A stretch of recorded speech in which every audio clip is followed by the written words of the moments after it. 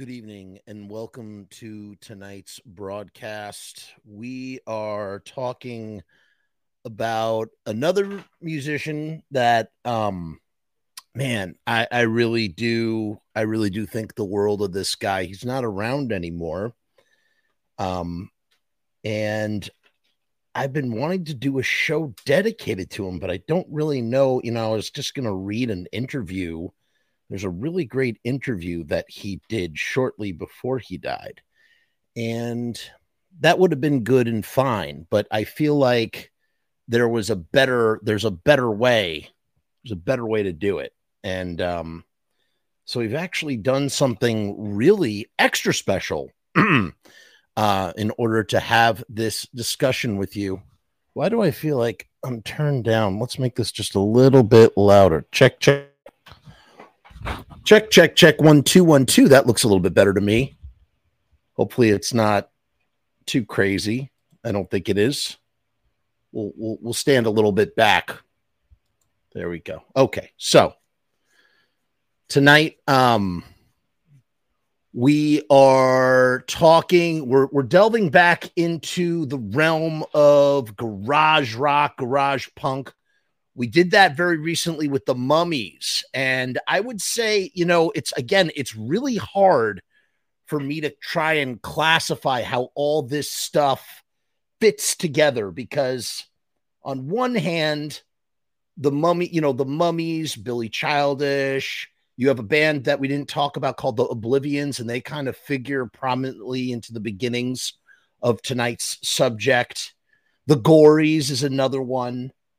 There's a label, this label Goner Records down in Memphis, Tennessee, all part of that garage rock sound, right? And tonight's subject is Jay Reatard. And that's the way I'm choosing to pronounce the name. I'm using the extra A in there because in today's age of political correctness, thank you for the skulls. Thank you. Skulls are coming in. Please send us your skulls if you would, in the live chat, in the comments. We need your skulls. We want to hang them on our wall. Yeah. So tonight we're talking about Jay Reatard, and he's an incredible, incredible artist, man. I mean, I don't even know where, like, I'm so overwhelmed. Like, I don't even know how to begin to kind of talk about this guy and sort of like explore his career and his life. It's so weird because it's vast and deep, and yet also kind of just a window of time. We're only talking about 15 years, really, truly. This guy, Jay, his real name is James Lee Lindsay. And yeah, I'll just call him Jay. Just call him Jay. As I'm sure this video is going to get demonetized. I'm positive of it. That's what happens with some of this stuff. So this guy, he lived in Memphis, and he dropped out of school, and he was a musician from a young age. And he got involved with this record label called Goner Records. And that was run by this guy. I don't know how to say his last name. He's one of the Oblivions. I'm just going to call him Eric Oblivion. How about that? His name is Eric Oblivion. And Eric, Jack, and Greg were in this band called Oblivions. Great friggin' band. If you have not listened to them. Kind of one of the centerpieces of when you think about the great bands of this 90s garage punk sort of scene. They're one of the fulcrums, the centerpieces, if you will.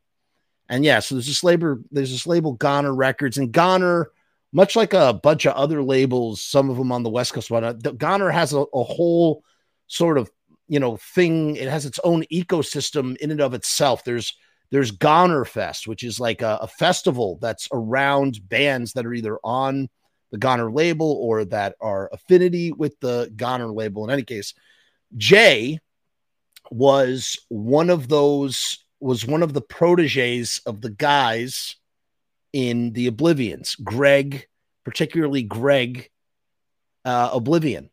who even played drums for Jay in his first band. So Jay takes his surname comes from his first band called the Reatards with that extra A in there.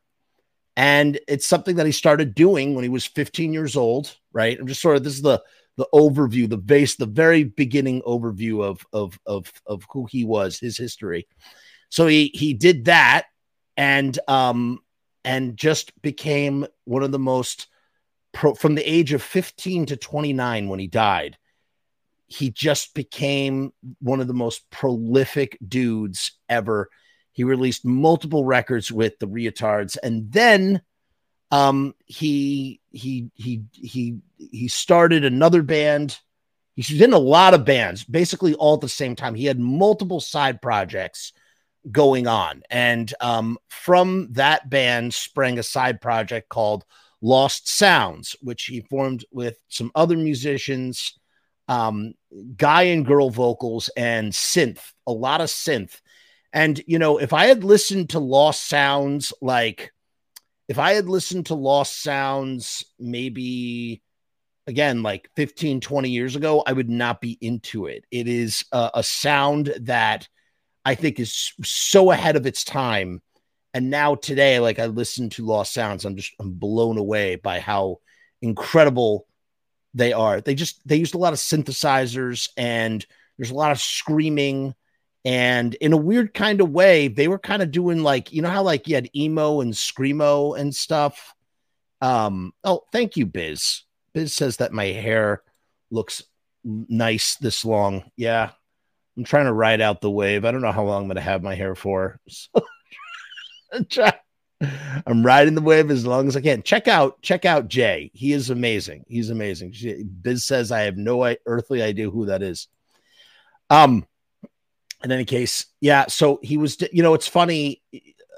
A few years later, all these bands, you know, the mall kids were getting to like emo and screamo music with all this insane yelling. And, you know, Jay and Alicia and this guy, Rich Cook, they've made up the Lost Sounds. They were doing it. They were doing it a few years prior. So the Lost Sounds were around for about 5 years, right? And they had an acrimonious split. Alongside that, Jay had a band called the Final Solutions. He did a project called Bad Times with one of the guys, with Eric Oblivion from the Oblivions. They did one record together. There was also another project called The Angry Angles and Terror Vision. And basically what happened was, at this point, I'm really grazing over the basic history before I get into what I want to get into about Jay. Basically, and what was he making? It's just generally speaking, it's garage-based punk rock. Sometimes it has this crazy synth stuff.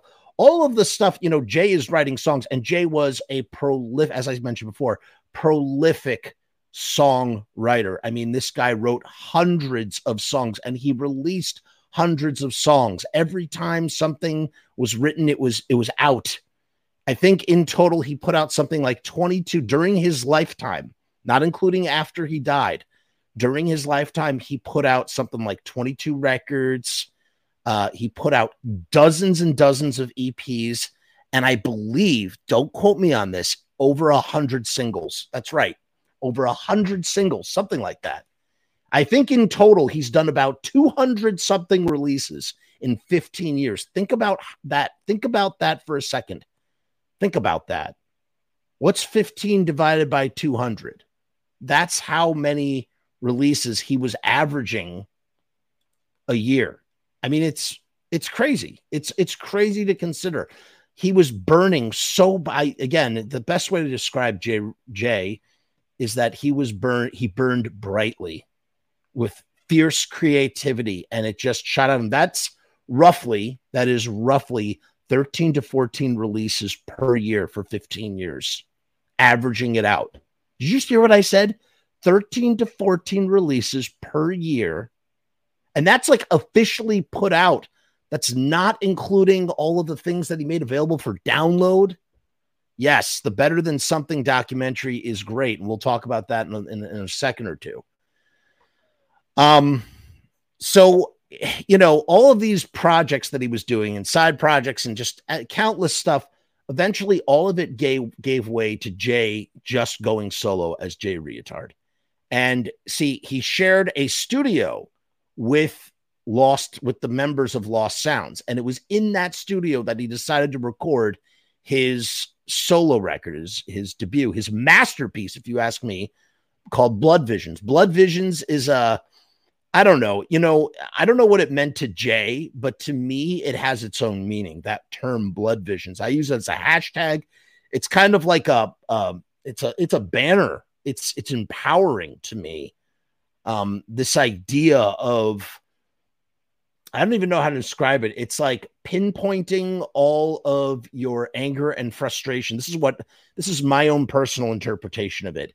Pinpointing something that I made up as a fan, pinpointing all of my angers and frustrations in the world and focusing it into this white hot point of light and pushing as hard as I can to do my best at doing something creative, doing something where I'm afraid that I won't be able to do it.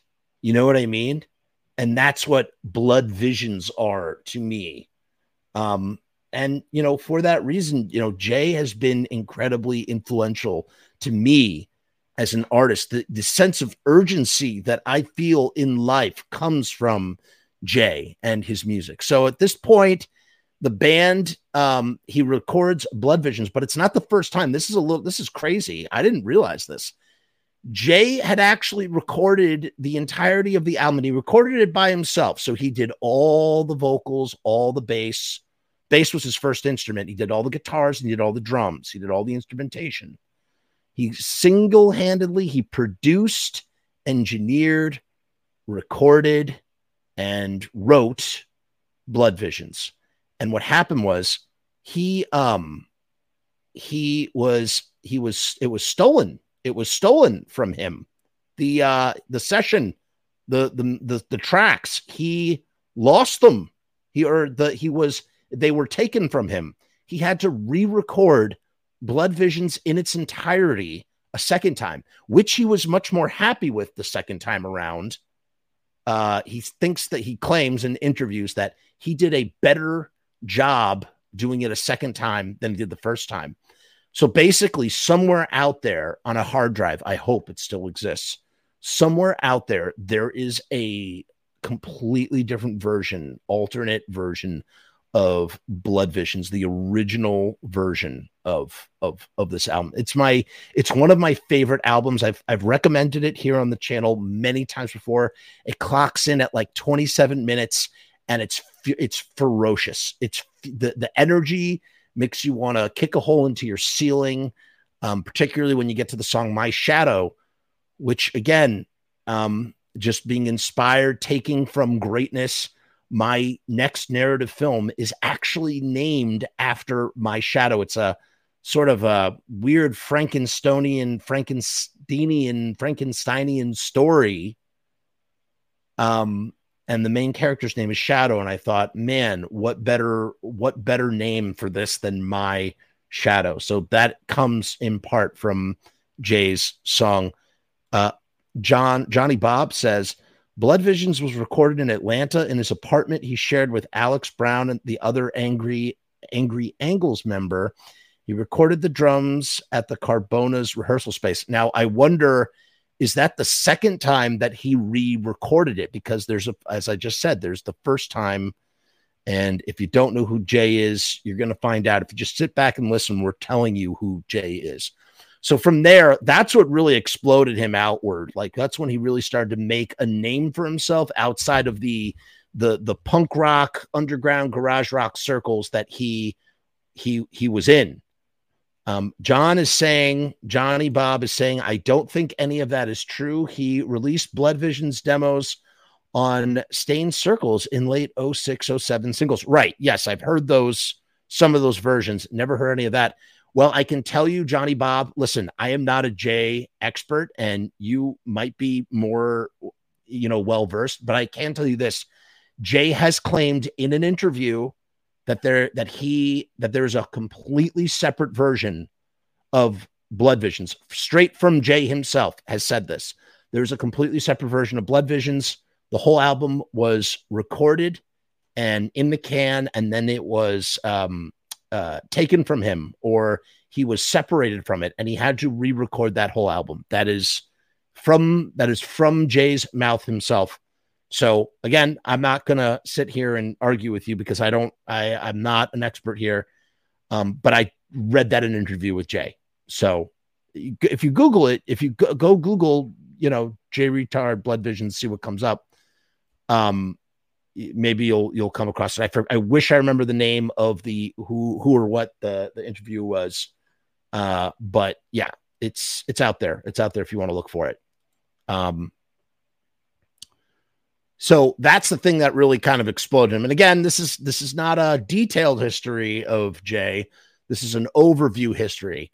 And he got a band together. The two guys from the Barbaras. He had Billy and Stephen Pope, who's now in Waves. And he just went out and just started touring a storm. Mind you, he played something during his lifetime. He played over 1,000 shows, over, close to 200 releases. I mean, the guy just never stopped, saw the world. He really lived in such a short period of time. In 15 years, he lived 30, So even though he died young, it's so weird to think that I'm 10 years older than Jay. Like, that's a weird thing to me in my mind. I'm not 10, I'm like 9. In like now. Sorry, let me rephrase that. Jay is 5 years older than me, but I am now 10 years older than he was, almost 10 years older than he was when he died. That's what I meant to say. That's what I'm trying to say. Turn to Stone recommends Seth Sutton, one of Jay's proteges, music, including Vile Nation. Useless Eaters was put out under his record imprint, Shattered, right? Was Useless Eaters, who also toured with Jay, under Jay, and he had a package tour with No Bunny and Hunks and His Punks. It's on the thing. Yes. But I didn't know that Jay was in the band briefly. Exit Group. Sutton has been prolific over the years. That's awesome. Additionally, I have a little present. I don't know if it's not really a present. It's just something that I wanted to offer here for anybody who is either not familiar with Jay. I mean, look, you can go listen on Spotify. You can go buy his records, support the estate. But I also have a little surprise in the comments of this video, in the description of this video, which I will get to in a second or two. Right. Yeah. It was Shattered. Thank you. It was Shattered Records it was. And that was he did that one with Lindsey Brown was her name, right? Wasn't it Lindsey? Yeah.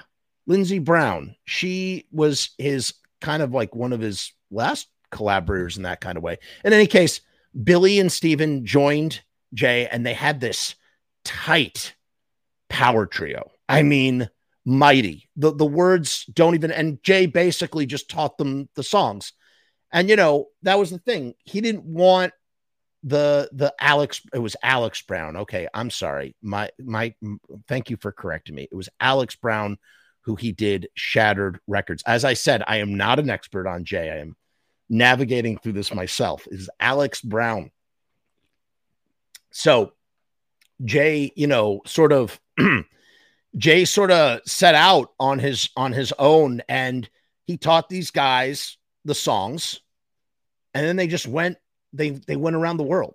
Like, I don't know if they literally went around the world, but pretty much. I mean, they went to like Australia and Europe and South America. Like, they went so many different places, just playing this music.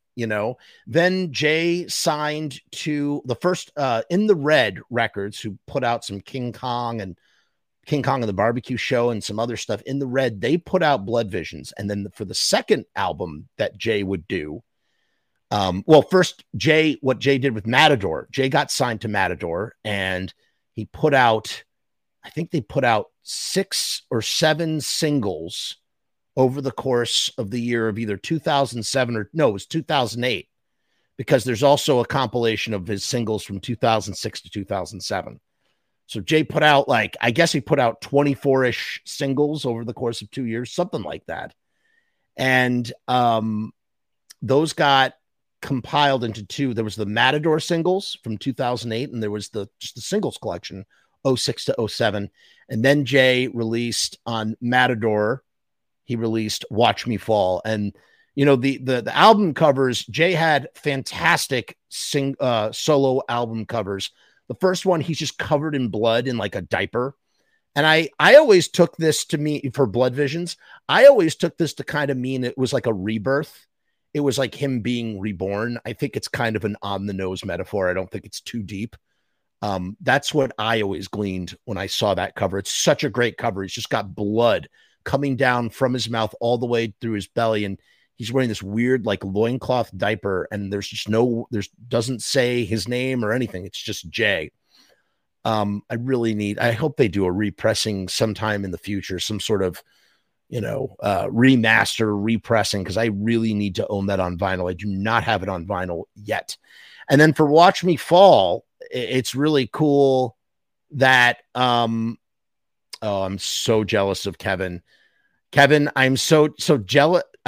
Fuck. So I love the Pixies, another one of my friggin' all-time favorite bands.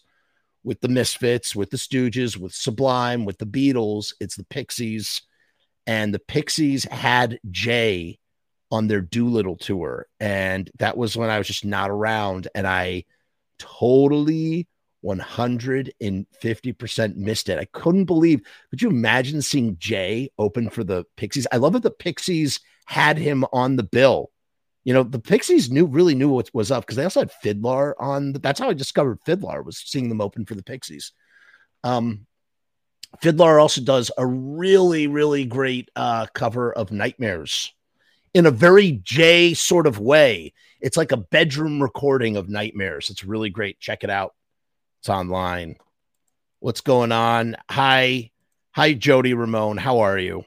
That's really cool that you saw him on tour with the Pixies. I mean, the dude did everything. The dude got to do everything in such a short period of time. It's so awesome. What was I talking about for this? So his second record cover was him emulating Jack Nicholson in the Stanley Kubrick's The Shining, with him holding his jacket. It's just a great image.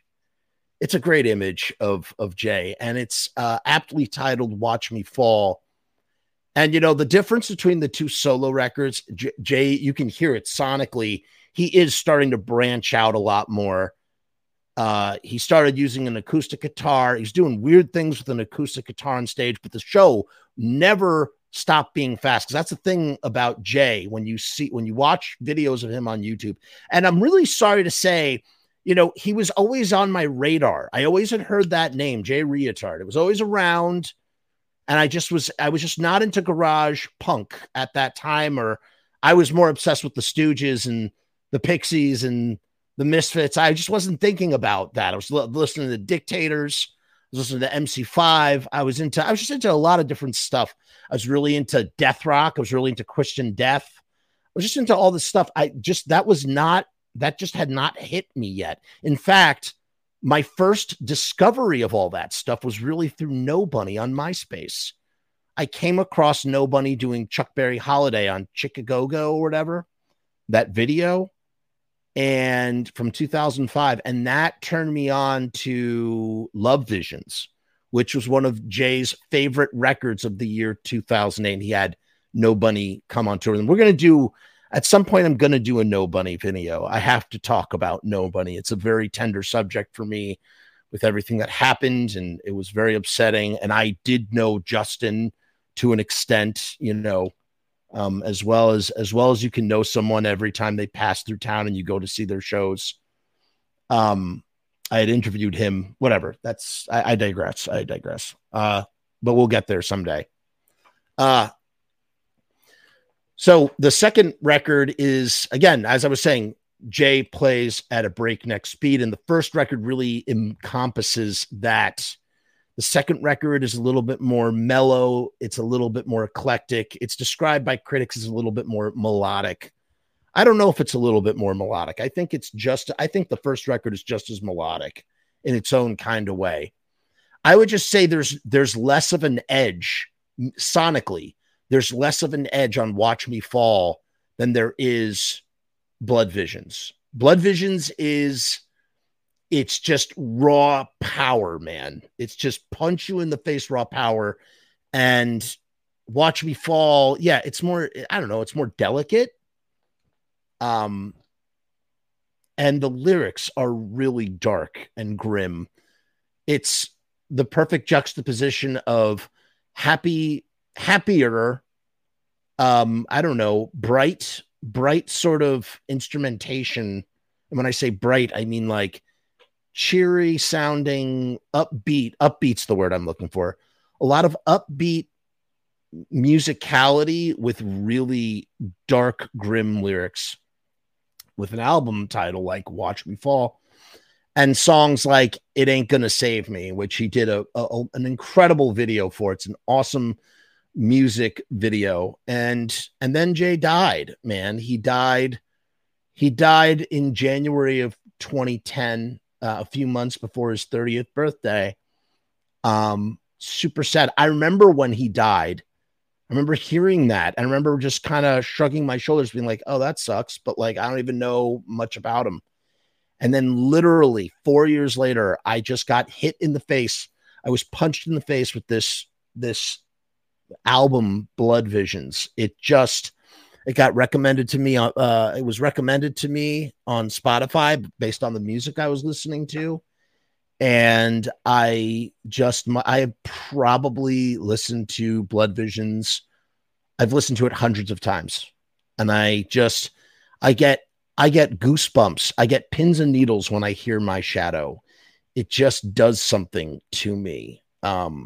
Like I said, I feel that idea of this concept that I've just sort of developed in my mind about what Blood Visions means to me, what the music of My Shadow, like when it just gets in my head and I just, that sort of thing. I don't know how else to describe it.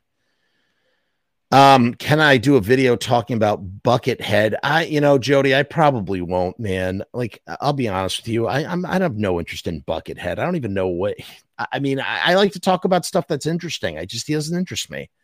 I don't know what to say about it. He's got a Kentucky, here, I'm doing it right now. He's got a Kentucky Fried bucket on his head, plays guitar. He was in Guns N' Roses first thing. I don't know anything about him, man. It's hard enough to do these shows when you know little, or I know a lot about Jay, but it's hard for me to like weave his history into a show. It can get sticky. And you know what else is sticky? Riot Stickers. That's right. Riot Stickers is the official channel of the official sponsor of the Frumess channel. You can get 1,000 stickers for $79 right here at the link down below. Go to riotstickers.com/Frumess and you get 1,000 stickers for $79. These stickers are printed on vinyl, which makes them waterproof.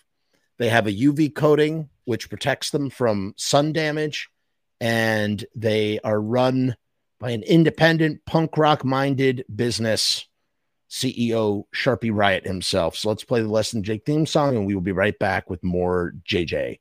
That's what I used to play Jay for my son, my 3-year-old son. He was 3 at the time. I didn't want him saying Jay Reatard, so we call him JJ.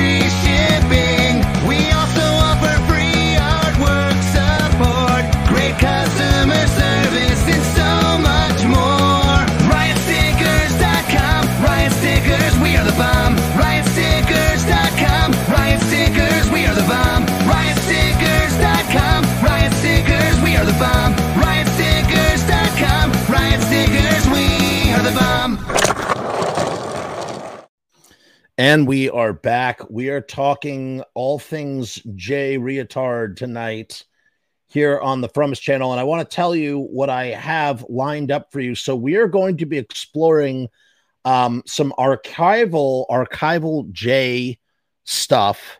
And yes, eventually, Crazy White Boy, we were absolutely going to look at the Pixies. I promise you. And I would love to do something on the Grateful Dead. And I know just the person to join me. Turn to Stone says, Jay was a big fan of the Adverts, great band who Jay did tour with, right? He did, or toured with TV Smith. And yes, We Who Wait is an Advert song. Now, what's interesting is, he says, which was probably an influence on him keeping a faster tempo in spite of the tonal shift on Watch Me Fall. Now, what's interesting too is you can hear, despite, Jay's claimed in interviews, he's like, oh, I don't really listen to too much music when I'm trying to, compose. He wants to compose in a vacuum.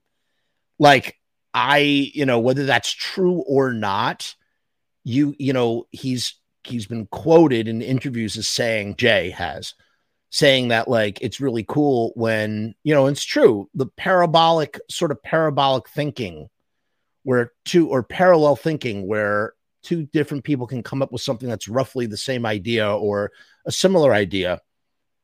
In the case of the Adverts, there is a lot besides We Who Wait, just as Turn to Stone is saying, you can hear a lot of Advert DNA in Blood Visions. You totally 150%. So going back to what I was saying about that present, I guess we'll wait until we have the thing. We're going to start with this piece in talking about Jay. This is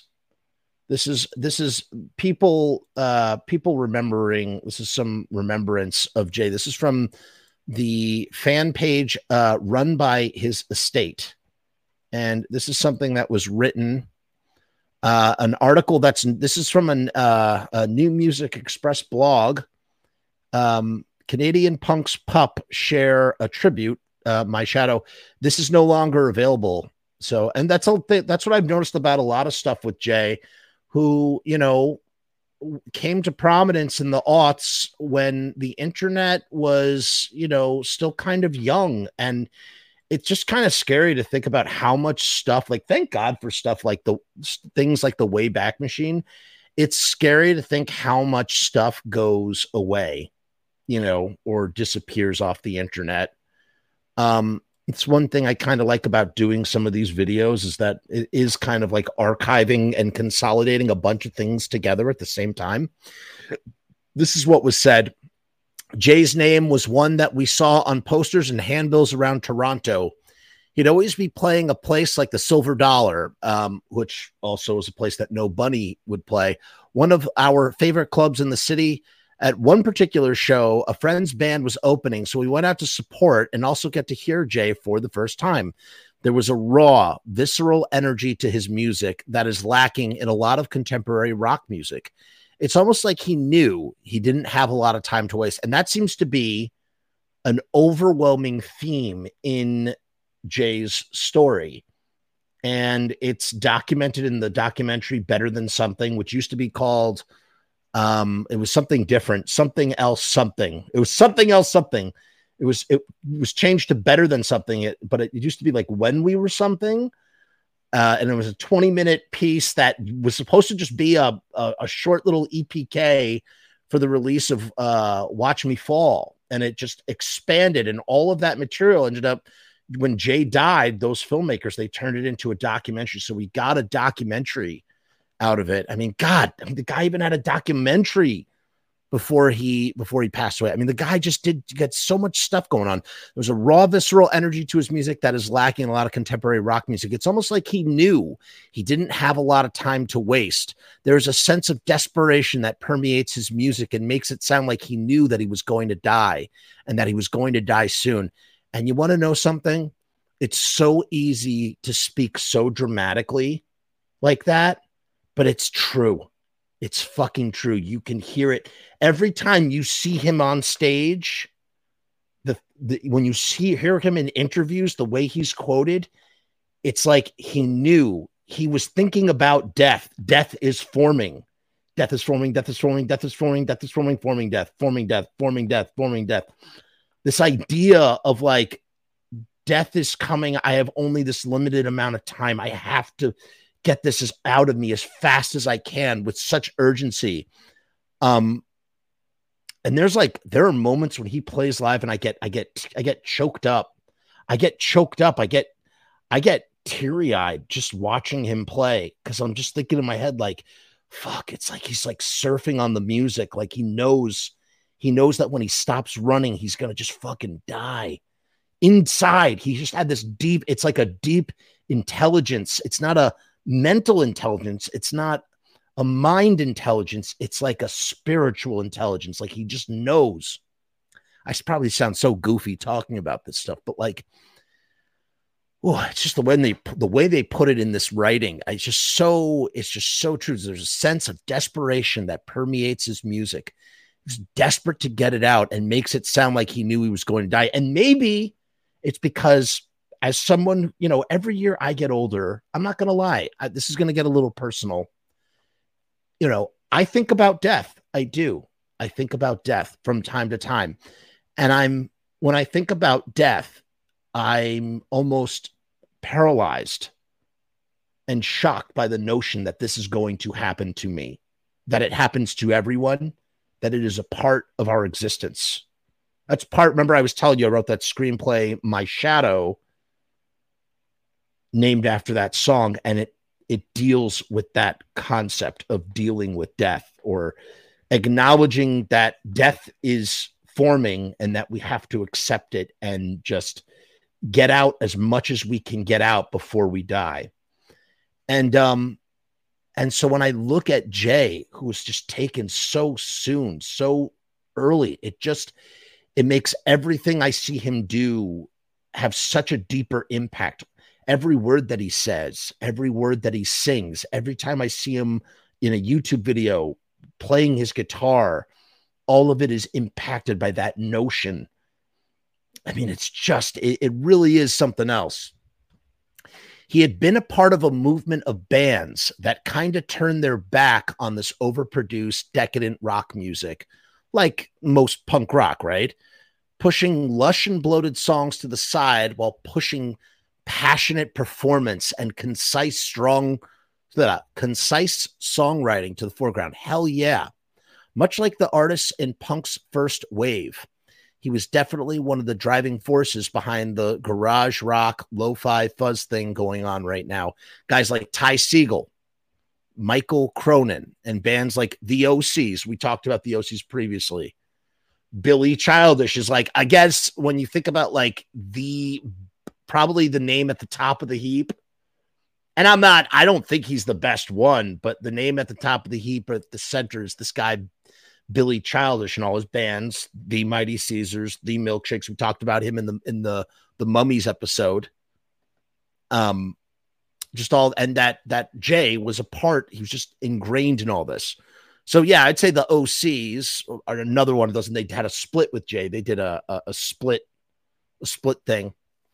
That have the same attention to craft, but aren't afraid to bury it in fuzz and let the live show run off the rails a little bit. And was that not the Mummies? And we heard in our Mummies episode about how the Mummies would record their music, how they would add a whole layer of reverb by playing back the tracks and then putting a mic at the long end of a hallway and re-recording everything with the reverb of the echo of the hallway. Just totally cool stuff. It's a shame that the terminal boredom message board is gone. Jay posted a lot of stuff on there. Yes, that's what I'm referring to, is that like the people that were alive and are no longer here, their digital footprint is slowly evaporating. And it's just it's upsetting, man. It's friggin' upsetting. Turn to Stone agrees. Yes, it's a sense of urgency. Yes, it's an inevitability. Memento mori. Exactly. And Jay understood that. He understood that so well. What's funny too? There's so many musicians that die young. We were just talking about Bradley Noel on the channel. You look at John Lennon, all these guys, they get turned into like martyrs. And Jay doesn't feel like that to me. He doesn't feel like this like martyr. He's not a part of he's not like a cliche part of the 27 Club. He seems wiser than all of them, smarter somehow. Like he just knew his days were numbered, and he didn't, like, obviously he didn't know his days were numbered because he was making plans for the future, like he didn't know, but he just didn't, he acted like it. He acted like he knew and just made as much shit as he possibly could. What we find most influential about Jay's music is the craftsmanship. His songs have concise structures and interesting hooks that just happen to be buried under layers and layers of fuzz and distortion. It feels more organic as a result, right? Yes, exactly. Throat ripper. It feels more organic as a result.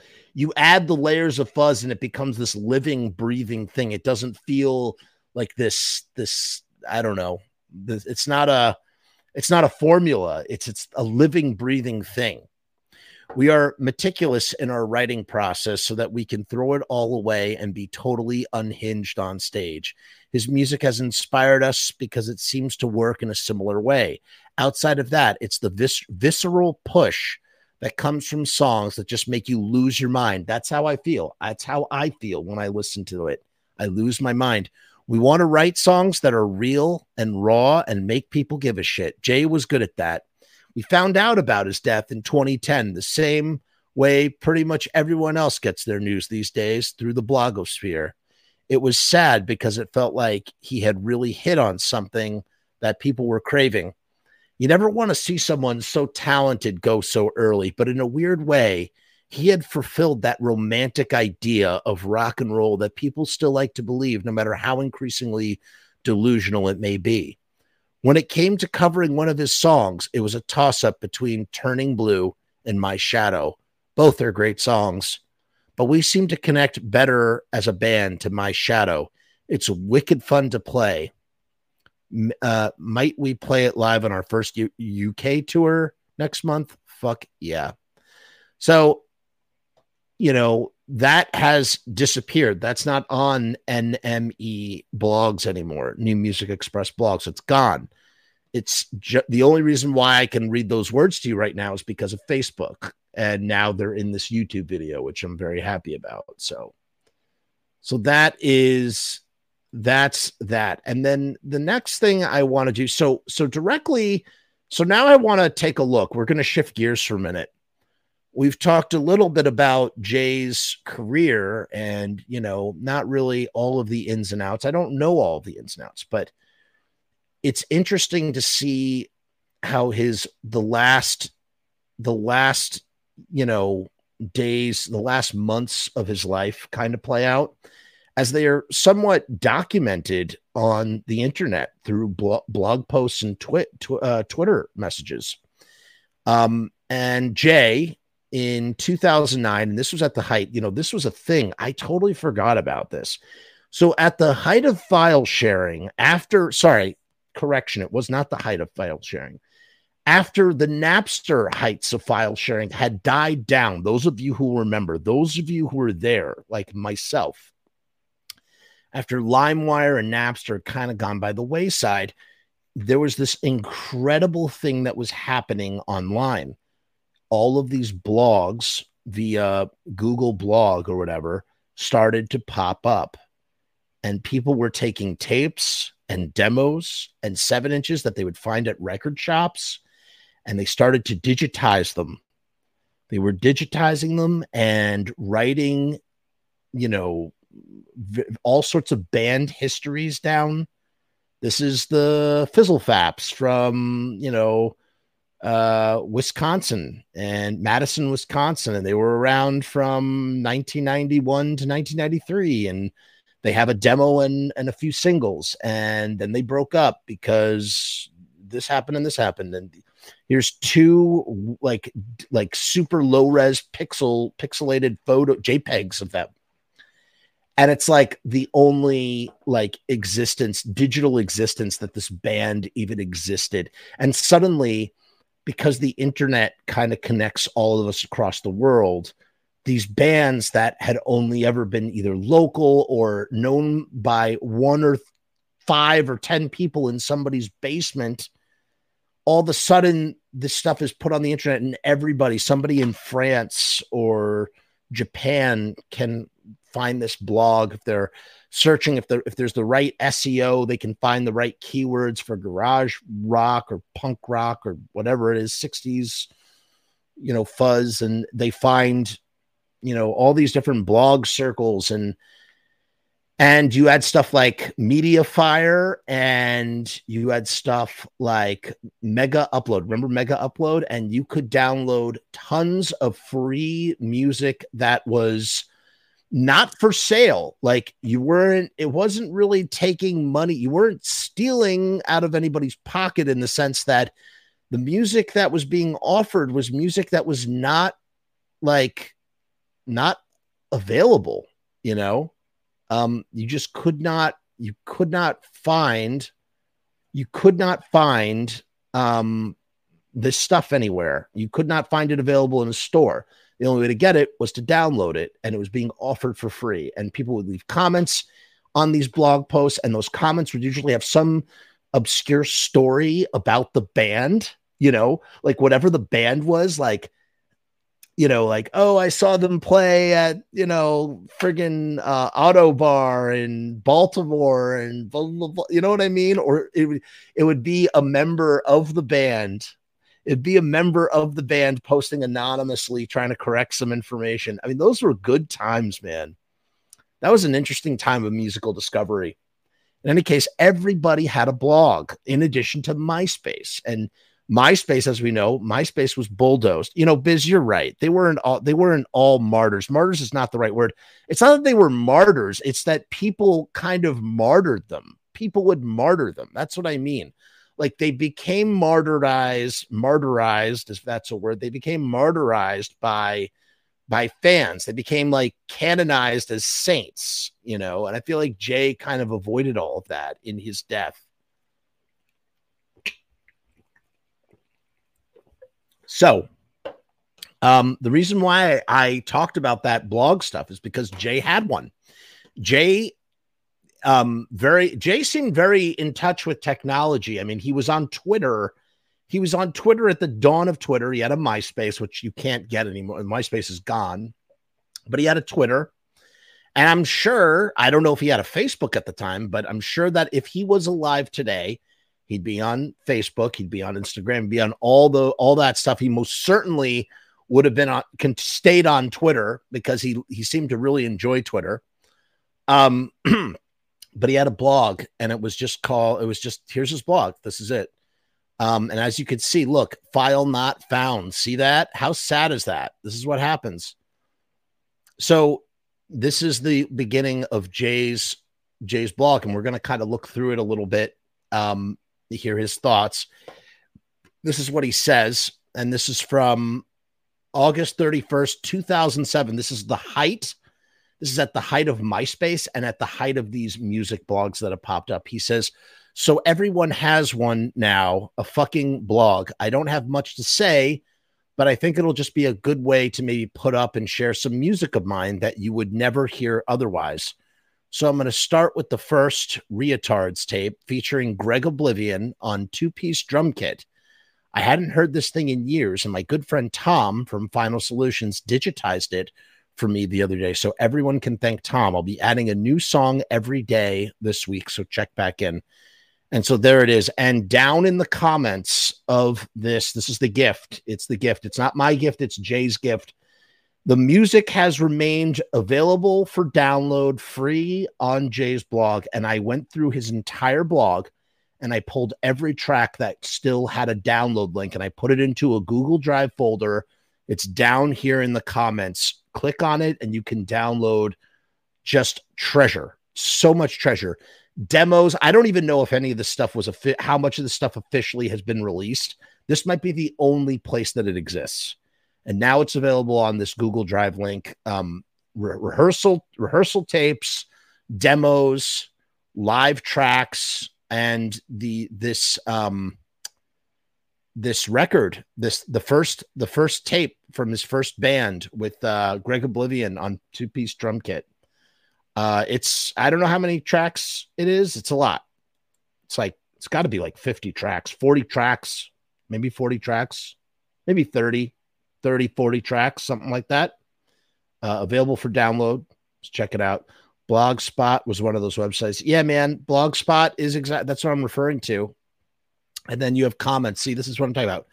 Comments underneath. And then what I have done here actually is I have gone through all of his blog posts. He didn't have, remember, he died 2 years into this blog, so there's not a ton of stuff. So I cherry picked a few things that I just wanted to touch on as they relate to Jay's history as a solo artist before he died. And so that's what we're going to do. We're going to go through it. So this is touring. Touring is never boring.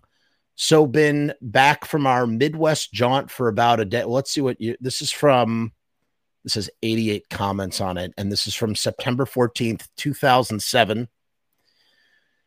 So been back from our Midwest jaunt for about a day. Things went better than I thought they would on this trip, considering some of the cities we played were a bit out of the way, quote unquote, for a lot of touring bands these days.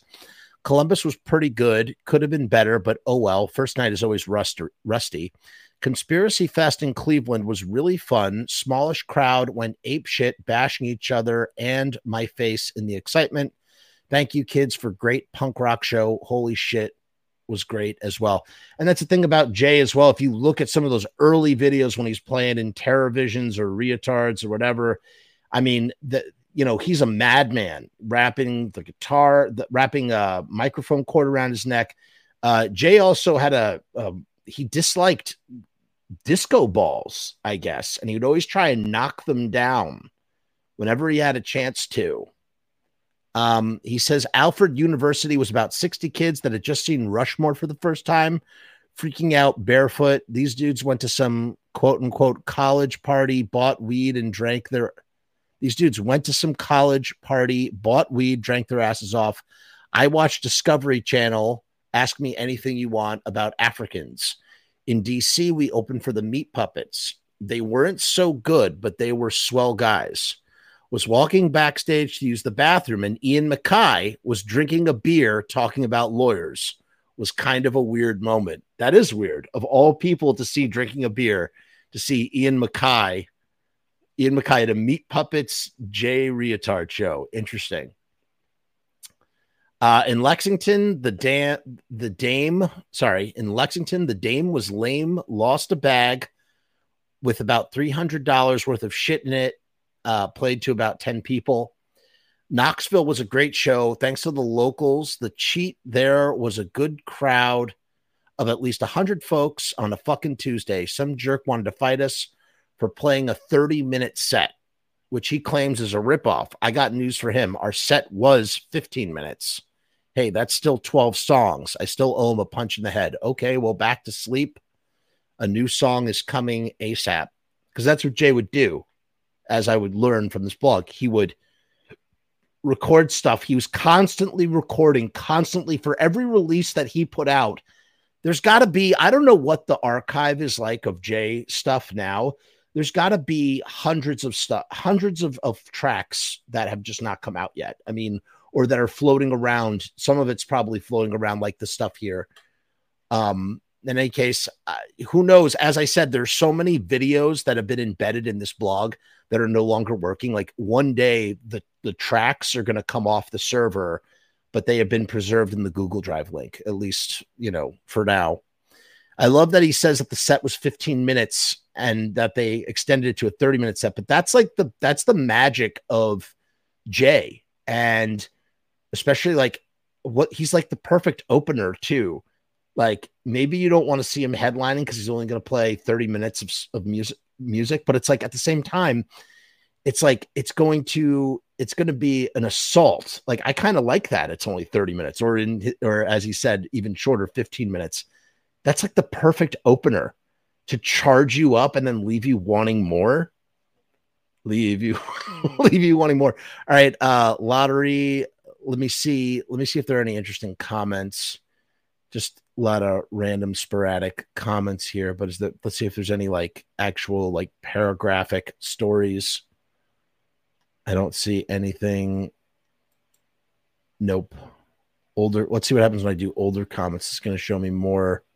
Yeah, there's even more My goodness. If you play anything less than 27 minutes, that's right, 27 minutes, I'll kick your ass. Up, here we go. Thanks for coming. Thanks for coming to Columbus. Some photos for you here. So here's a blog spot. Let's see, is it still live? It is. No, all the photos are gone. Broken links. That's still really cool, though. Wow, the blog post is still up. Oh, no, there they are. Oh, sweet.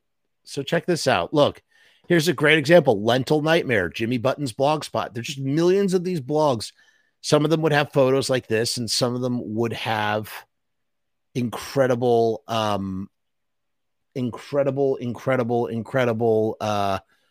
pieces of music. So there you go. Look, you can download. This is from Flickr. This is a Flickr account. So that's why the links are broken, because they don't embed anymore. You just get random photos. Isn't that cool?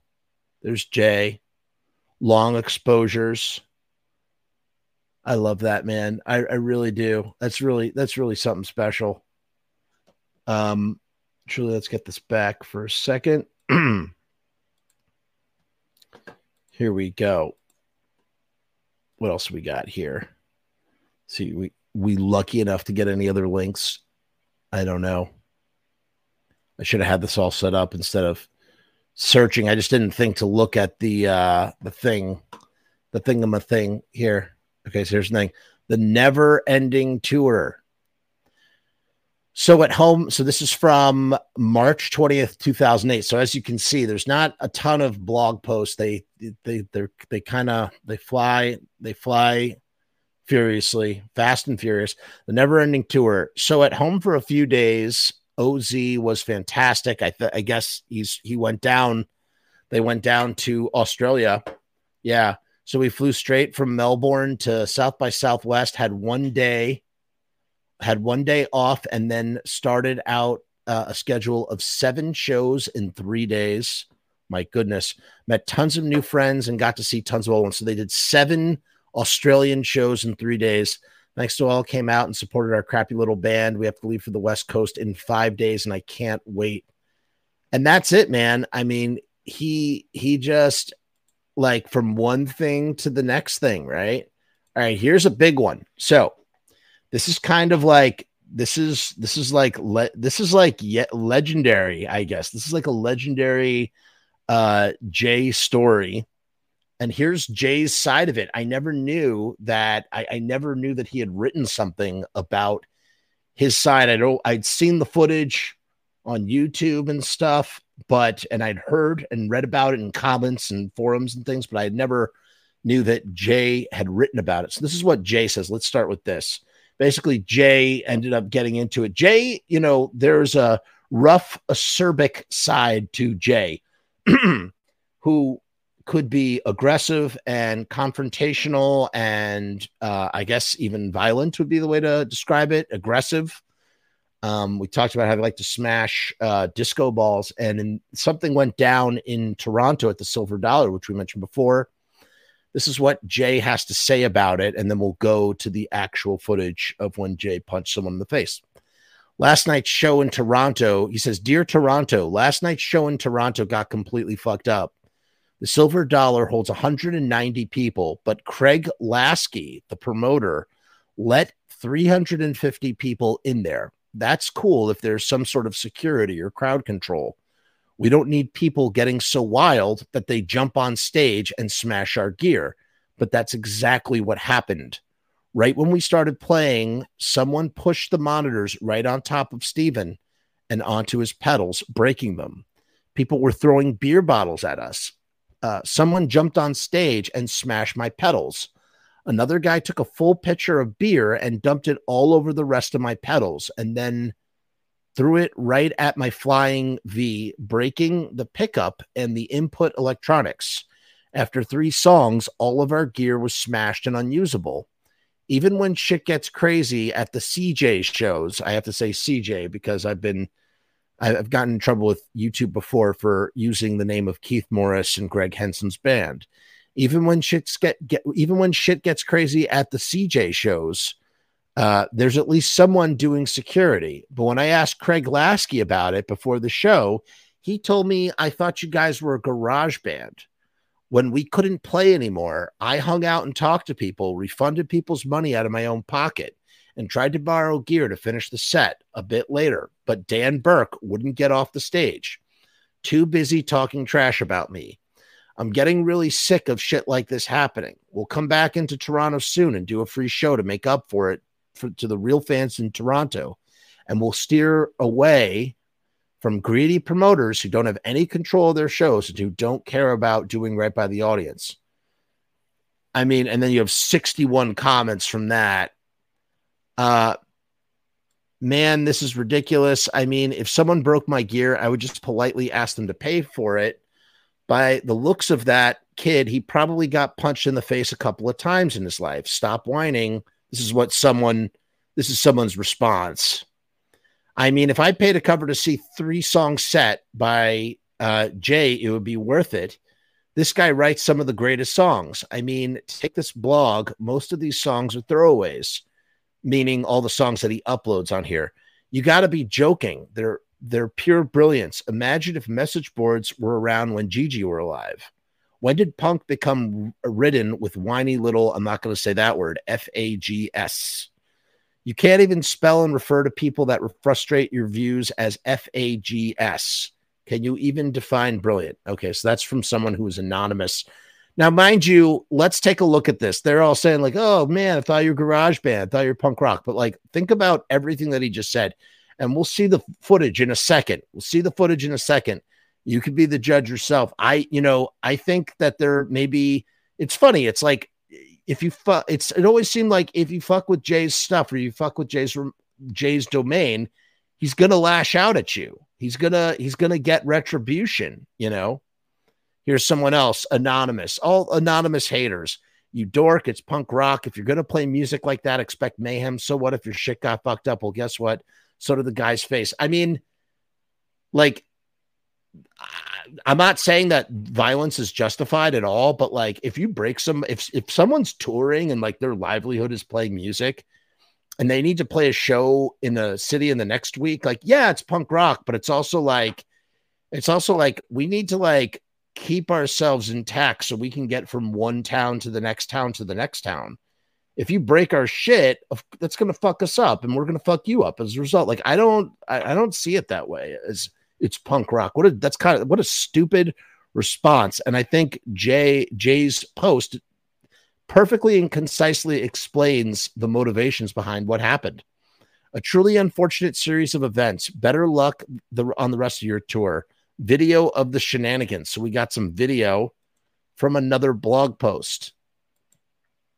Wow. Oh my God. And then there's a whole, all right, we got a detour here.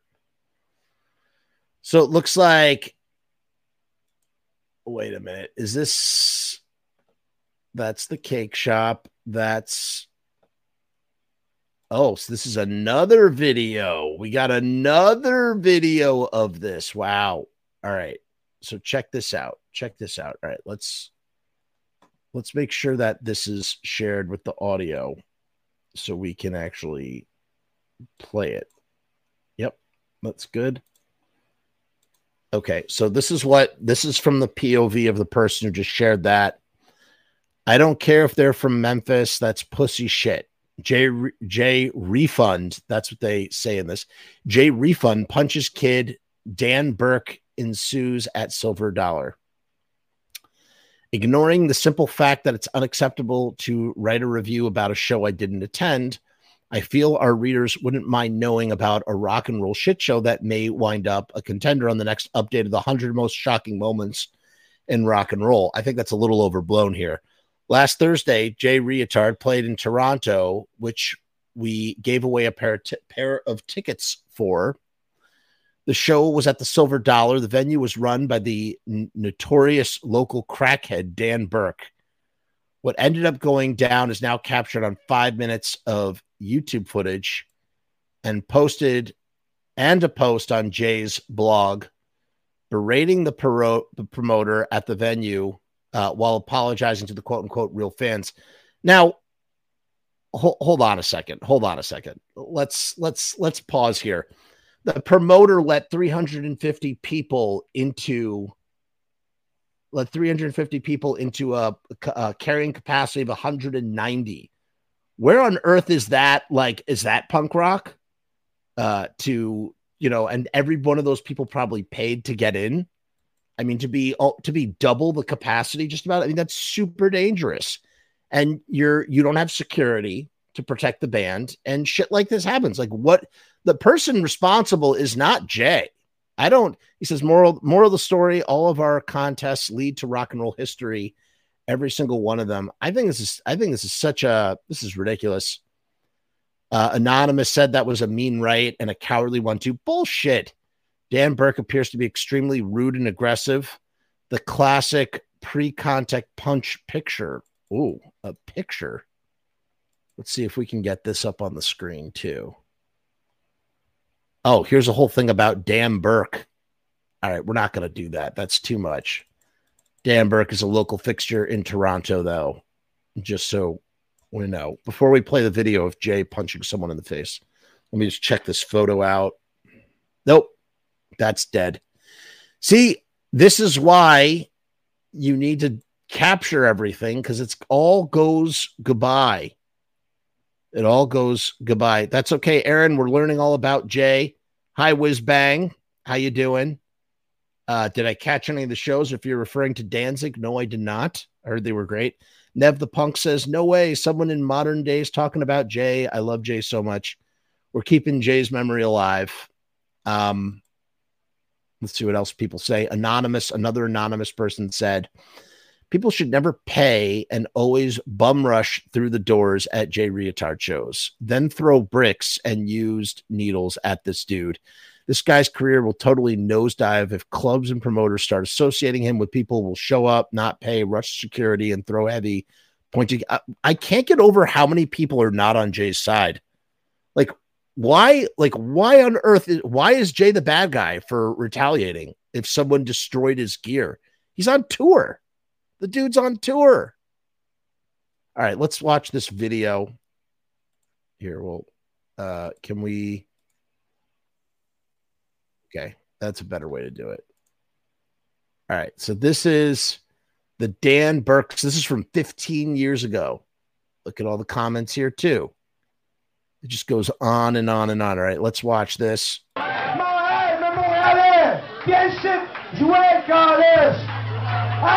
Oh, hold on. It's better to watch. We haven't seen the actual incident. So here's the incident, okay? This is the incident. It starts off when they're playing the song My Shadow, okay?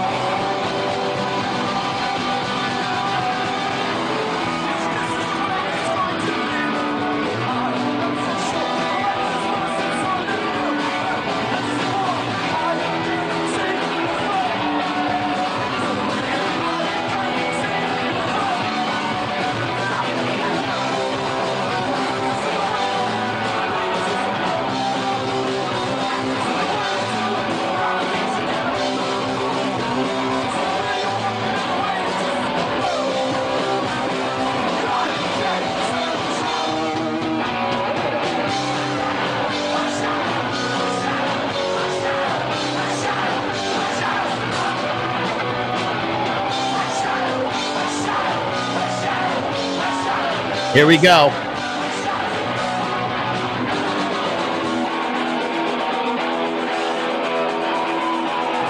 Look, there's someone on stage.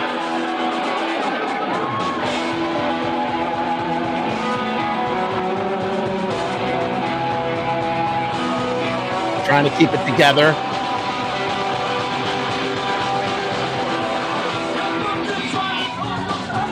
That's it.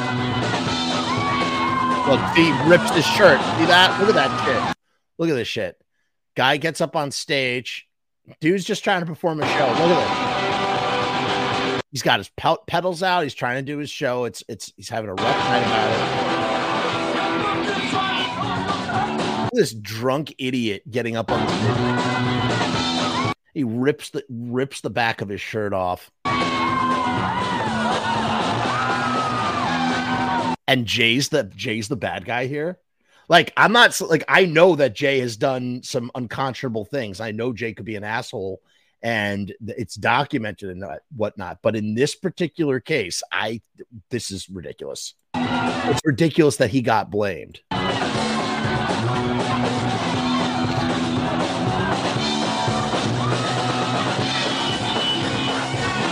Trying to fix it.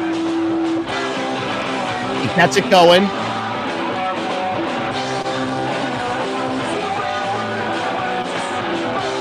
Keep the show going.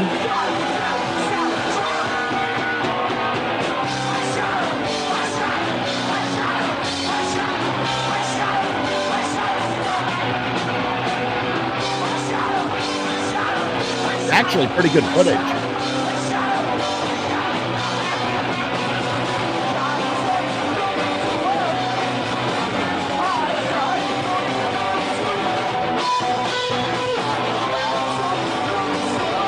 I mean, this captures the whole incident, right?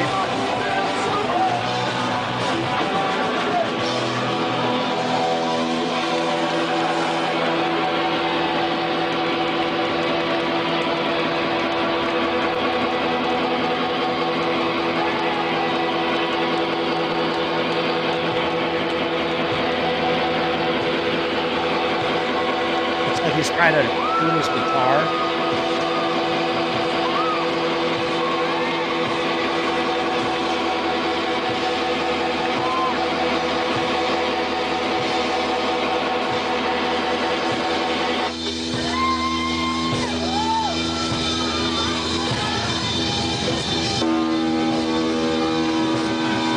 Where's the security? Look, look. See that? That's the beer pitcher he was talking about right there. See that?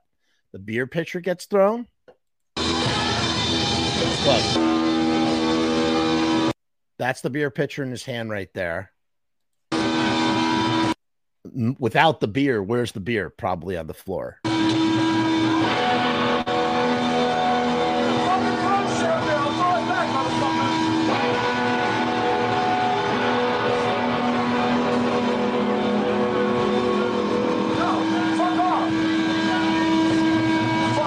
Like, where's the secure? Like, where's anybody interfering? Like, the dude's trying to put on a show.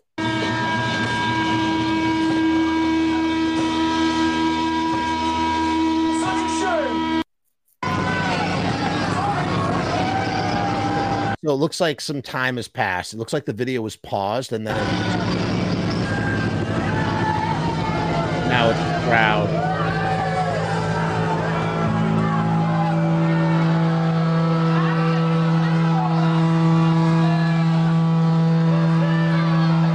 And he's packing up. He's packing up and he's going home. And people are pissed.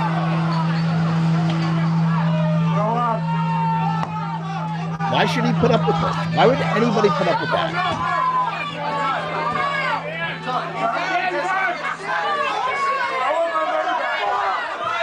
Jay, I got you.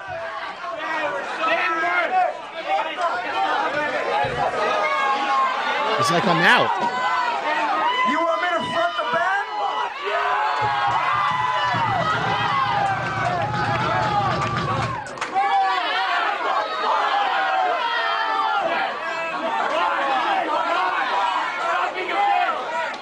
Rusty.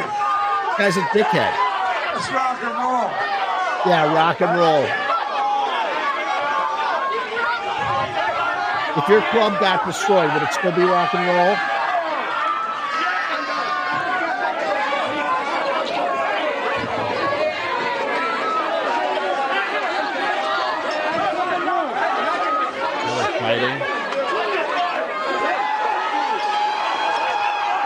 So that actually captures the whole sort of thing. Jay, that's how you do it.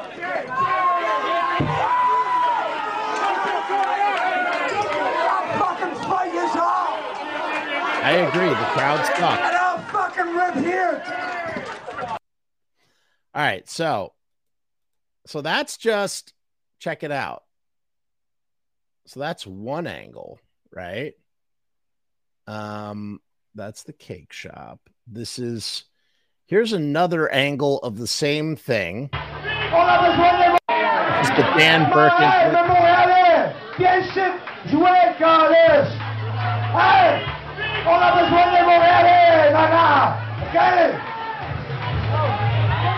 Fuck this American! I don't care if they're from Memphis. Did you hear what he's saying? And he says, I don't care if they're from Memphis. Dan Burke trying to incite a riot after Jay leaves the stage. Craig Lasky tries to wrestle the mic out of his hand. That's fucking pussy shit. Jay motherfucking refund. I wouldn't pay the motherfucker. Right? I'd give the people their money back. Not cool. I'm rock star in this shit. Fuck this. CBC gangbang! CBC fucking gangbang! Where are ya? You blew it away anyway! Daddy, March! Guys, that's such a D-bag. Well, we need ya! We're under siege by the cops already! With a fucking Alamo! I agree. Jay got us in the comfort zone! They got us fucking surrounded! Alright? They got our money, but we're still here, right? Are you with us? Are you fucking with us? Yeah? Fuck you, Trey. No, I don't give a fuck. Yeah. No, I'm telling you. What a crazy night. And it's how it always will be.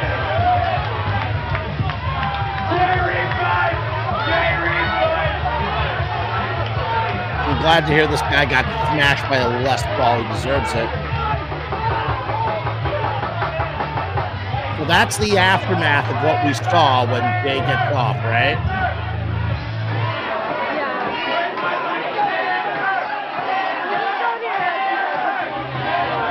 People are chanting Dan Burke. More like Dan Jerk.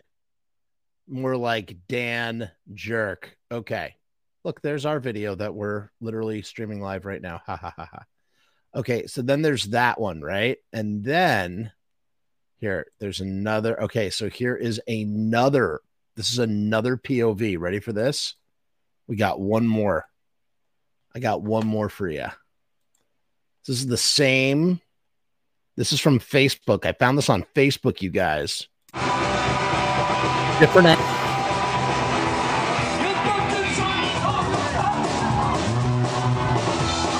He ripped it off like fish and cheese.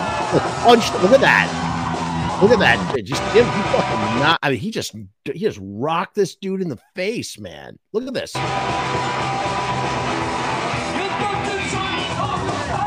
Guy climbs right on his pedals, and you can hear the pop. You can hear his nose probably shatter. Listen to this thing. Right now. Oh, you hear that? You hear that? That. Oh.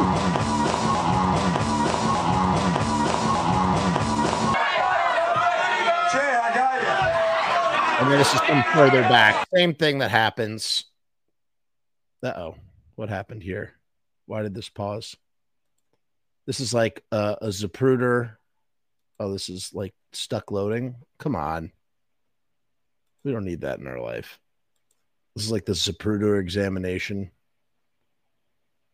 I don't know why it's not. Video has no sound. Why is that doing that? It's really frustrating.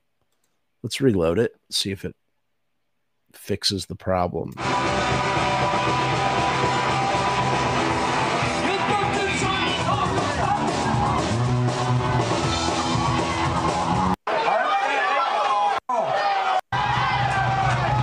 Now he's getting ready to leave.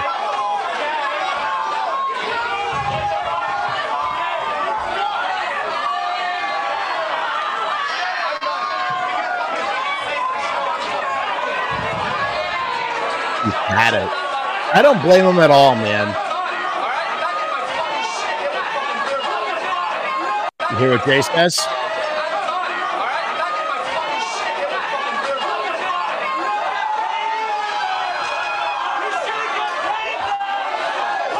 Someone said you shouldn't get paid then.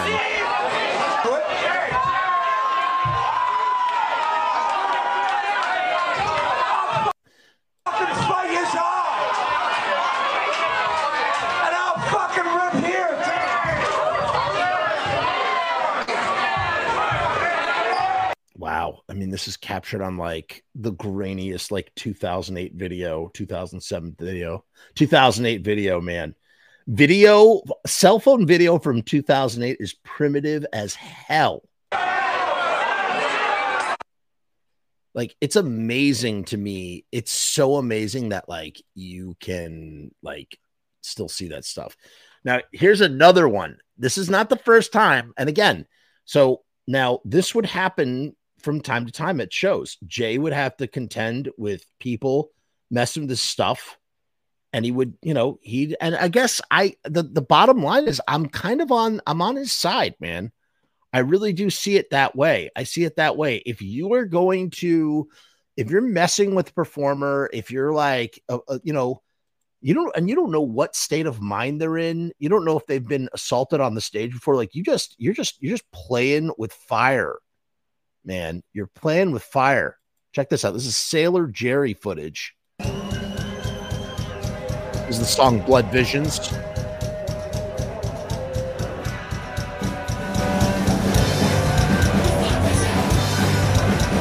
How friggin' fast they're playing, dude. Ferocious.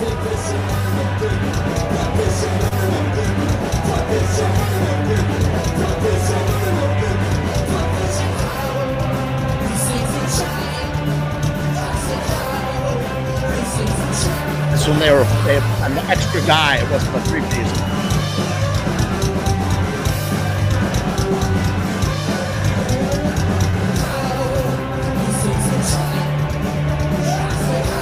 I think it's coming up.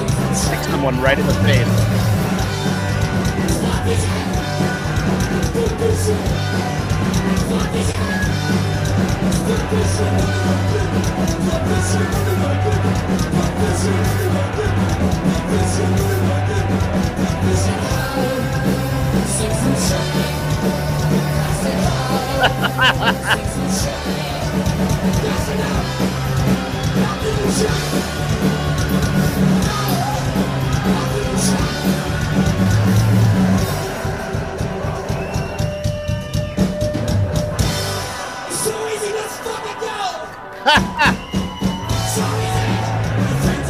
God, I wish I was at the show.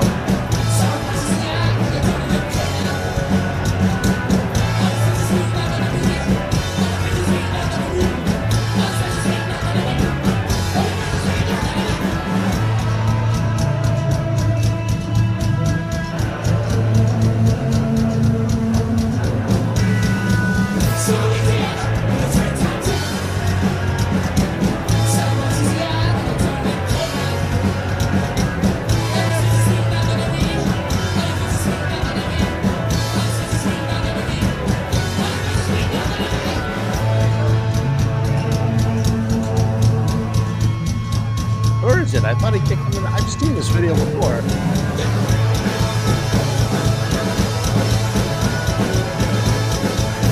There it is.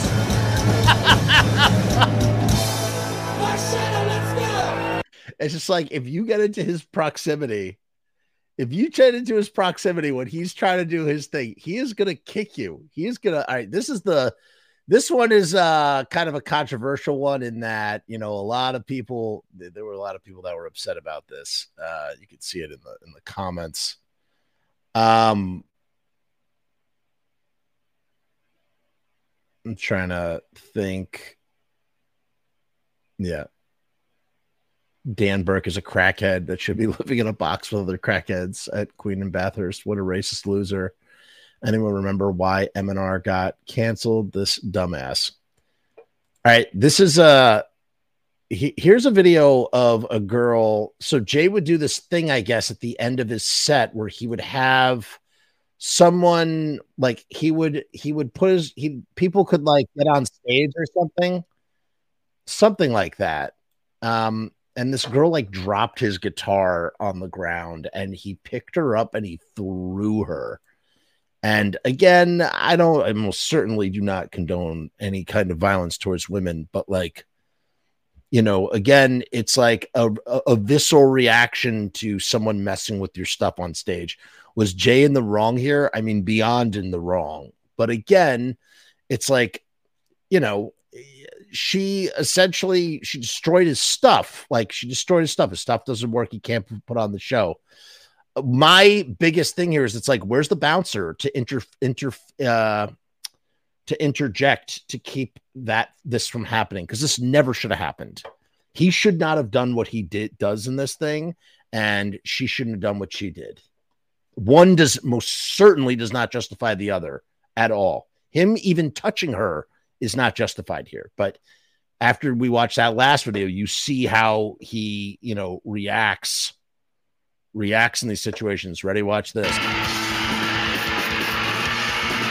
She has his guitar.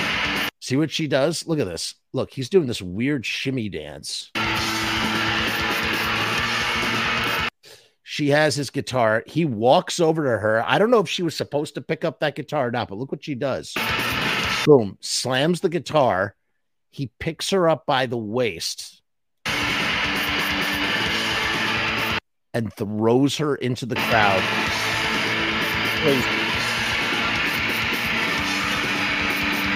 And the guitar doesn't work anymore.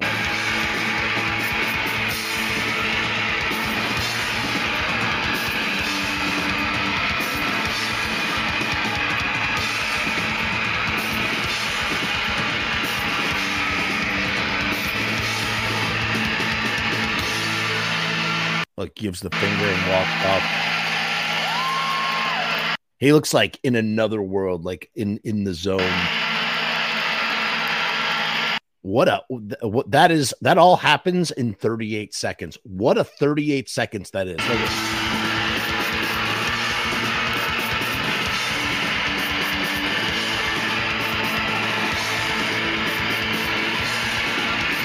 This is at the end of the set.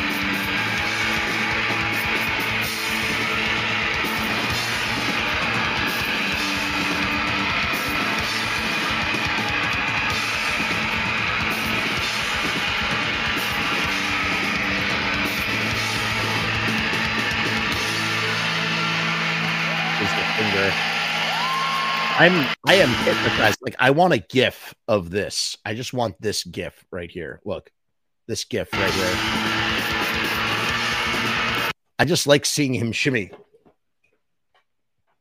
It's so weird. It's so hypnotic to watch him do this. I wish there was like a minute longer of him doing that before this happens. What is that? Pick her up. Awesome. That's fucked up, man. That's fucked up. And then how do people respond? This is from 14 years ago. That girl, someone says that girl had it coming. Never throw a musician's gear if they invite you onto a stage. I mean, that is true. I would never say a girl had it coming, though. You don't lay your hands on women. Bottom line, doesn't matter. Someone else says, I don't blame him. A flying V probably cost $1K back then. Today, they're like $1,500. These are guys who took Greyhound buses to gigs. It's not like they could Pete Townsend their guitars at every show. It doesn't, no matter what, it's not justified. I'm sorry. It sounded like they played Let It All Go from the instrumental part of the song. Jay always closed his set with that song. Right. This is the end of the set. His sets were usually 20 to 25 minutes tops. He used to pull people out of the crowd for this part of the song. First time I've seen anyone be that stupid with Jay. He punched a kid in the throat at a show in Canada while playing My Shadow, broke his pedal, so he killed the set early and left. I mean, that is a sort of a reverse telling of what happened, but yeah. Why is Jay always portrayed as a dick? Every outburst of his I've seen has been totally justified. If you're going to run out on stage and fuck with shit, expect to get forcibly fucking removed. Pardon me, are you in show business? No, well, then get the tuck off the stage, Sleazy P. Martini. Yeah, I mean, it's also incredibly... So the commenters seem to be on his side. Again, I can't take Jay's side in this because, again, You don't do that. But at the same time, I can understand the motivation, truly. Yeah, she was an idiot for throwing the guitar on the ground, but wishing harm and humiliation on her forever is a bit too much. I agree with that. That's a good place to put it. Don't think she was trying to sabotage the show, just maybe felt a bit too rock and roll and not enough common sense. No, well, I don't think she was trying to sabotage the show, but she clearly had no respect or appreciation or understanding for Jay's stuff. We could read these comments forever. I'm going to move on to the next bit here. And then here is Jay after the fact on his blog. This is Jay saying, here's some rock stars losing it on stage. Turns out I'm not the only asshole in rock and roll. And this includes Guns N' Roses, AC/DC, Keith Richards, Nirvana, Queens of the Stone Age, Akon, Bjork, Henry Rollins, Jay Reatard, Danzig, Kiss, Green Day, Fall Out Boy, Dipset, The Misfits, Tool, Marilyn Manson, Panic at the Disco, Nickelback. It's weird to think that Jay knows The Misfits or is aware of The Misfits. Let's see here. There's a link here. How the fuck could you forget about the best one? Let's see what this is. Let's see if it's anything good. Nope. Video is unavailable. Again, this is the tragedy. Broken friggin' links, man. I mean, it's so sad. That's sad. That's sad to me. So that's another one. Here's another. So here's a link I never knew. And again, down in the comments below, you can check out the dome shots. They kind of like This Meets Faith No More. Okay. That sounds interesting. I'm down with that. You can get this file is down in the description below because I included it in a Google Drive link. I consolidated. Jay gave away this music for free. I don't know if Jay's blog will be up forever. It seems like the estate keeps it intact, but should these recordings ever fail, they've been all consolidated and taken off of his blog site, and you can get them right in the description of this video. This is Jay doing a cover of In Heaven, Lady in the Radiator song. I don't know if he was influenced by the Pixies because the Pixies cover this song as well. He does it really is. It's like a perfect Jay cover of this song. It's heavenly. I highly recommend it. I mean, he did tour with the Pixies like a year later. So I want to imagine that maybe it's because he's like, down with the Pixies. Someone says, dude, been waiting to see the weirdness live since I heard my shadow on WFMU last year. Got my wish on in Brooklyn on Tuesday night. You guys totally rocked. I was in front row. White Rabbits were a lame Booze Cruise band, and Spoon proved to be way overrated in the last century. Jay rocked. I'll see you again. And on Being an Asshole, rock and roll was made for and by assholes. So the Lady in the Radiator song. So this is another blog post by Jay here. Again, we're moving through. This is the final in less than 2 years, Jay will be dead and gone forever. He says, so I'm back out from our last tour, drinking a vitamin water, didn't know this shit had arsenic in it, and eating a candy bar, hanging out with my dog, Cola. Really happy to be home safe and sound, and just really wanted to thank everyone who helped make this an incredibly successful tour. We made some new friends, meet up with tons of old ones, and met a few new enemies as well along the way. But hey, that's how it goes. Shout outs to Chicago, San Francisco, San Diego, and LA for giving us our strongest turnout so far. And well, of course, thanks to anyone and everyone who came out to support us on this tour. And you should check out the Adams. We played with these cats in San Diego and they were great. Off to eat at my favorite Vietnamese restaurant now, Chow Ong. That's cool. That's so cool. The set at Portland was great. Keep doing what you do. I'm keep on hoping that someone's going to post a link to one of these live shows that just is like, there. I'm not seeing anything. I do see some MySpace links though. That's pretty funny. So weird. Oh no, here's a blog archive. Nope. All right. It's not there. Now, I want to step back for a minute.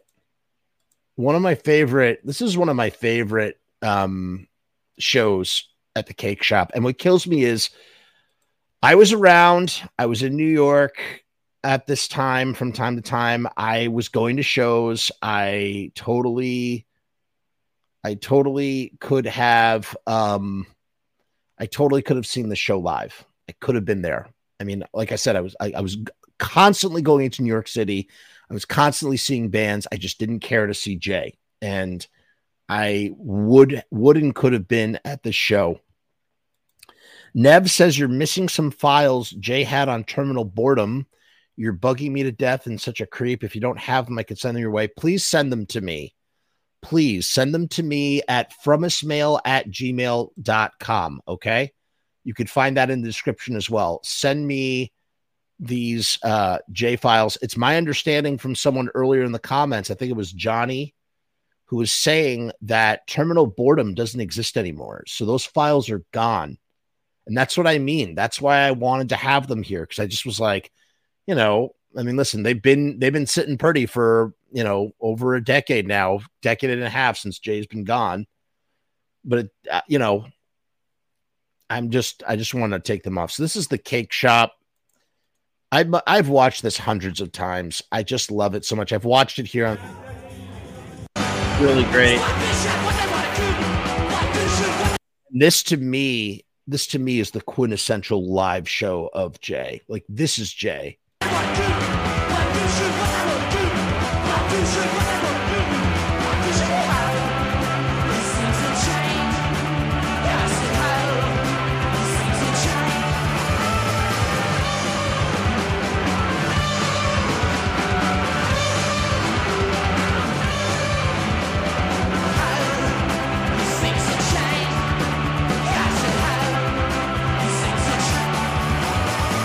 And, when I think about the quintessential live Jay Reatard, I think about this, but, even more than that, like, remember what I was talking about before about like death is forming, like the idea we are dying and that we have to get the creativity, the original thoughts and ideas that exist inside of us.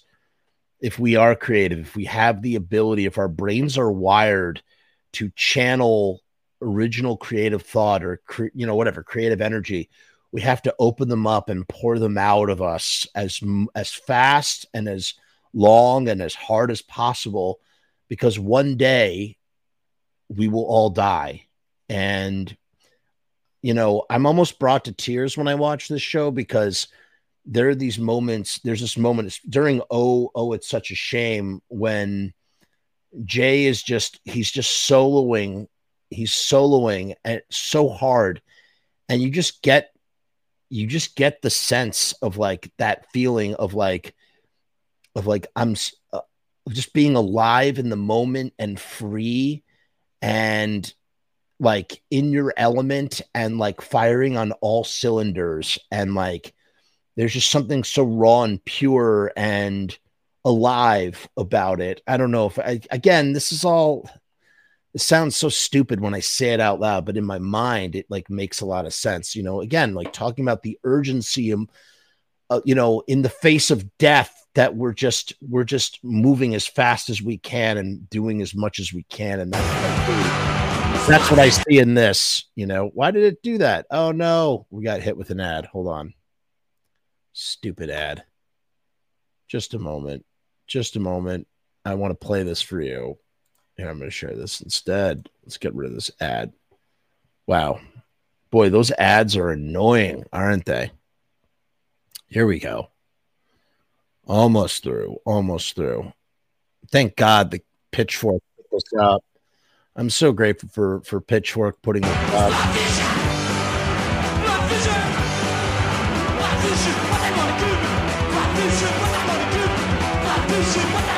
Now,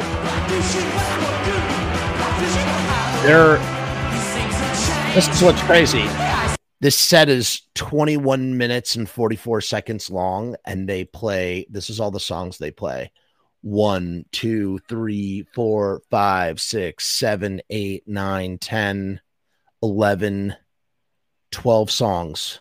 12 songs in 21 minutes. Just ferocious. And the one that I really want to play for you is Oh, It's Such a Shame. Oh, it's such a shame. Let's go. What I'm talking about.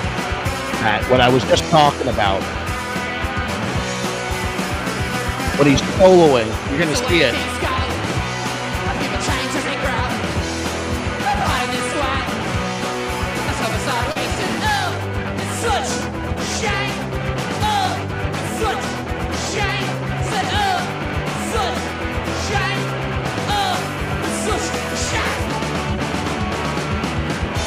No bullshit. No frills. We're just here to rock your fucking face off. I look into your eye, try not to cry. Think about time gone, so start wasting. Oh, it's such a shame. Oh, it's such a shame. Said, oh, it's such a shame. No, it's such a shame. Right here. That's it. Look at him. He's so free, man. Look at him. He's in Nirvana, man. He's in his element, man. Right now. Right here.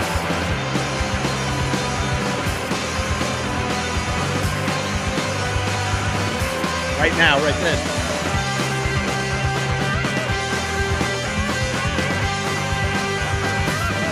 Fucking beautiful.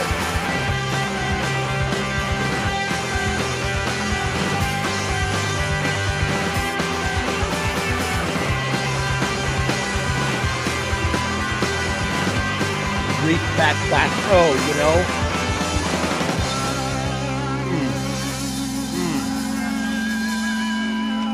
Substitute, let's go.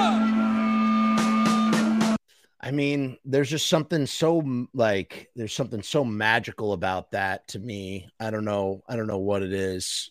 So we'll continue through these blog posts. Now, I really wanted to share his Twitter feed, but I don't know if we're going to get there so these are lyrics. So here's some lyrics that he posted. My rotten mind, giving you, is this peering into his mindset? He will be dead in less than, he'll be dead in almost a year from now. He'll be dead, a year and some change, a year and 2 months. Jay will be gone. Wait a minute. I did not know that. It's Such a Shame as a cover. I did not know that. And now I got to hear Deer Hunter's version. Holy shit. All right. So here's this poem by Jay, or some lyrics. My rotten mind. I see myself high up in the sky. People around me hoping I don't die. I'm just taking a ride on a big balloon, and I promise I will be coming home real soon. I know where I'm going to go, and I don't want to be this way, surrounded by people that want to watch me fall. But in my mind, I will kill them all. Seeing enemies dying at my feet, but really I'm just fighting me. I know where I'm going to go, and I don't want to be this way. I don't want to be this way. I see myself crawling on the floor time and again. It's such a fucking bore, looking for something that I know I won't find. Ignoring the signs from my rotten mind. I know where I'm going to go, and I don't want to be this way. I don't want to be this way. Oof. Oh my God. Okay. So now John, see, I always thought it was a J original. Johnny Bob is saying it's not a cover. And Turn to Stone says I might have mixed that up. And Nev says it's on the split with Fluorescent Gray. Well, I want to hear that cover anyway. He covered Deer Hunter for a split 7-inch, and Deer Hunter covered Oh, It's Such a Shame. Okay. So there is a version by Deer Hunter, but it's Jay's original song. So there you go. That solves it. This is Dickie and Biggie. So tour is going. So he's back on tour now, and this is October 13th, 2008. So tour is going better than ever so far, staying healthy and playing some funny, fun shows. First up was Columbia, Missouri. Played the world famous California Raisins. Played with the world famous California Raisins, and another local turnout was a bit slim, but everyone there was super rad. Shouts out to the guy from St. Louis that brought us the CDs. The next day, we played Chicago at Riot Fest. Gotta say, we tried our best to win over the punks, but failed miserably. Frowny face, but oh well. I skanked backstage to the Bosstones while Stephen kicked it for a bit with Dickie. I mean, that's cool, man. That's really cool to play at the Riot Fest. Riot Fest at the Congress Theater. I used to go to the Congress all the time. I used to live in Chicago. I used to go to the Congress all the time. I saw Danzig, saw the Stooges at Congress. Great venue. From there, we loaded up and went on to our second show, which was fun, but I didn't really dig the Incubus sounding band shoved in the middle of the set. Grabbed some Mexican food with the ponies and hit the hay. Today we did an in-store at Atomic Records, which was really fucking fun. The kids came out where the kids that came out were great, and I think we played the best so far on tour. Steven bought a Notorious B.I.G. action figure from the shop, which is now his most prized possession. We ate some food at the Comet Cafe, and here we all are at the local Super 8. All right, bedtime, kids. So it's like checking in on these blog posts. It's pretty cool, man. I appreciate, I mean, listen, we're reading this how many years later after his death? If he had known that people would be reading this after his death. Oh, here's King Kong and the Barbecue Show is mentioned. I don't know how else to get in touch with you. Hope this works. I'm in the process of trying to get the King Kong and the Barbecue Show and Black Lips to India for a tour this January. The people I am working with on that want to release a compilation album in India, and I suggested you. Ultimately, it'd be cool if you could come to India based on what happens this January. Is that something you're into? If you want to meet in Halifax, I'm here right now. Let me know. I'll be at a show. Maybe we can meet earlier. And then he gives an email address. Wow. Yeah, man. They're so great. So fucking great. All right. So here's another blog post. This is him with Beck. Beck played Gamma Ray at Club Nokia on November 10th, 2008, accompanied by Jay. He didn't know the lyrics and needed an accompanied piece of paper with lyrics on them. You'd think Jay would know the words before coming on. Not impressed with Jay at all.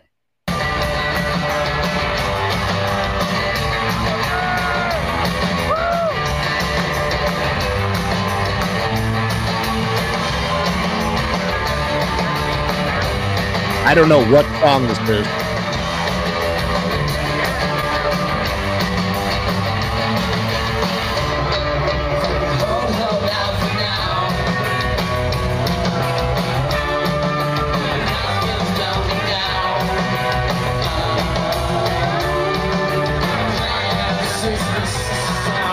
Okay, so this is not written by Jay. Jay just copy and pasted this from the YouTube video, and that's actually the description from this guy, Joe H., who recorded this video. And in the comments, I'm proud of Jay. He's been playing music since 98, and he keeps getting better. This is from 14 years ago. Gotta love the note with the lyrics. Haha, I love how he's reading off the paper. I assume it's meant as a prop. People actually forget the chorus every single time. I don't know what song this is. I'm sorry to say. I guess it's a song that they both cover or something. You're an idiot. The guy is trying to look like Jack White. Get over it. I don't think so. I think you should Google Jay Kook. Yeah. Right.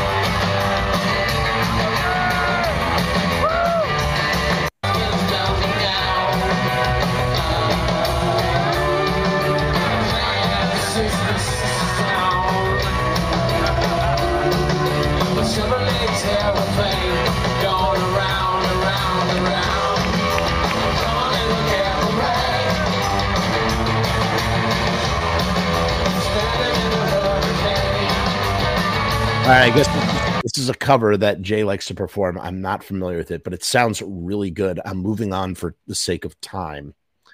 So here is Jay England's dreaming. So we left Memphis for Dublin over 3 days ago. By the way, this is them. They're November 2008. They're on tour. So we left Memphis for Dublin over 3 days ago, and I'm just now walking up to Glasgow after my first real sleep in 3 days. How did we end up here? Instrumentless, cold, tired, and hungry, you ask? Well, blame it on Delta Airlines. Our plane from Memphis to Atlanta wouldn't start, so we were 10 minutes late for our Dublin fight. So after selling our seats, they put us up in a Roach Motel for the night. The next day, they sent us to Amsterdam, then to Glasgow, where we are told they have lost my guitars. So just wanted to let everyone know that we're trying to beat our best. Sorry, we're trying our best to make this happen despite Delta's fuck-ups. Hope to see you soon. It's amazing that he just kept in contact in this way. Again, everybody does this now. It's easy to do this now, with Instagram and stuff, but back then it was a little bit, you had to do a blog, you had to follow the blog slightly harder. It's not that much different in effort, I suppose, but still interesting nonetheless. Okay. So, here we have a demo. So again, I mentioned the demos. The demos are all in the comments. I consolidated everyone that's on this blog. Please download them. I don't think I'm doing it out of turn because I think, Jay had them up here for free. And that was the beauty of Jay. There was this urgency. There was this urgency as well of I'm just going to record this. And as soon as I'm done recording it, I'm going to distribute it to anybody who wants to listen to it. And the thing about Jay's recordings, his 4-track recordings, his recording technique, he used a lot of interesting, weird sort of instrumentation. Sometimes he would have he would have percussion, but he wouldn't have drums. And he would do, he'd do some layers of acoustic and electric guitars, maybe a little bit of piano or variation of a kind of piano, a little bit of you know what I mean? Hand claps and stuff. And so you get a lot of really interesting Jay recordings that way. And they're all fantastic to explore and look at. This is Santa Tard. Hello all. Since I don't get presents too often for Christmas, I figured I should at least give some away. So the 100th and 200th emails addressed Jay Christmas gift to the email address below will receive a holiday grab bag for me, which will include posters, some 7 inches, a CD, and a handwritten holiday letter. Merry Christmas, Hanukkah, and Kwanzaa. And then there's jreatardgrabbag@gmail.com. That's the email address. I wonder what happens if you were to do that. I did not know. Wow. I didn't know Jay covered the Dead Boys. What song did he cover by the Dead Boys? Says Jay also covered the Dead Boys, Buddy Holly. His later band Lost Sounds covered a rare band called the Crystals, Frankenstein Twist. Cool. Great video, Jeff. You're bringing back long forgotten memories. Thank you. I'm glad I could do that, Ben. Thanks for watching. Bummer Bitch was Jay's favorite cover to do. He said he really wanted to sing a song where he could tell people to S his D, and Freestone had already done that.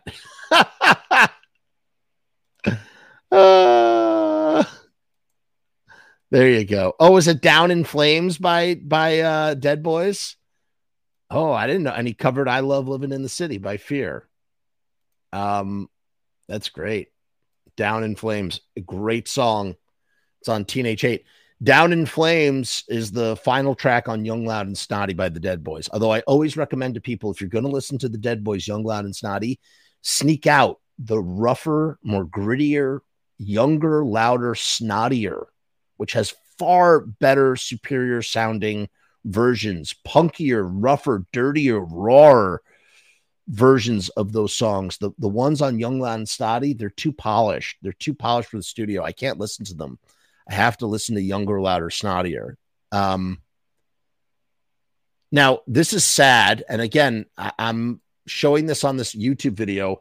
I hope that this YouTube video, in the event that Jay's blog does go down at some point, I hope that this YouTube video lasts long. I hope YouTube, you know, if we, I hope we're not in the time of Rome, the decline of Rome. You know what I mean?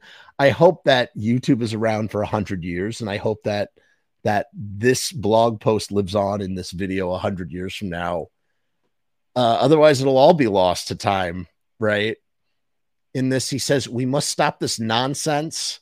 Is this really what indie rock is coming to? Boring, watered down mainstream dance pop, watered down and sold as indie rock. Well, here is me doing my part to help smash this shit in this coming year. Dance on, monkeys, dance on. And then sadly, you can't see what it is. It says live on Row from Ewan McLeod on Vimeo, but you can't see it. The video does not exist anymore because the dude deleted it. So we know what it is, but we can't see it. And then someone says, wow, that shit's terrible. According to Pitchfork, these clowns are responsible for the 4th best album of 2008. This is at the tail end of 2008. So Jay will be dead in a year from now. But we can't watch the video because digital shit also goes the way of the dodo too. This is the year-end list of 2008, and Jay is recommending records, and he says number 5 is Box Elders, Hole in My Head. 4, The Clean with compilation. 3 is Cheap Time, self-titled. I really need to check that out, and I know that name because Cheap Time, I believe, backed No Bunny. Cola Freaks, don't know about him, but I got to check it out. And here he is mentioning one of my favorite records of all time, who I think obviously took their name Love Visions from Blood Visions, No Bunny. Every once in a while, this is what Jay says about No Bunny, Love Visions. And again, it just makes a lot of sense. Blood Visions, Love Visions, and two records that I love to death, even despite all that No Bunny represents now. This is what he says about No Bunny at the time. Every once in a while, a record comes my way that I just can't stop listening to, like an instant classic of sorts. Forget the bunny mask, forget the wig, forget the kind of corny gimmick. Behind all that lies some of the best lo-fi, Ramonesy punk slop that I have heard in years. For sure, the best record I own to jump around in your underwear and eat pizza in bed to. And that's exactly how I feel, whatever. I don't know how I feel about Nobody these days, but that's how I felt when I heard Love Visions myself. It made me want to jump around in my underwear and eat pizza. I love that record to death. Talk about 22 minutes of perfection.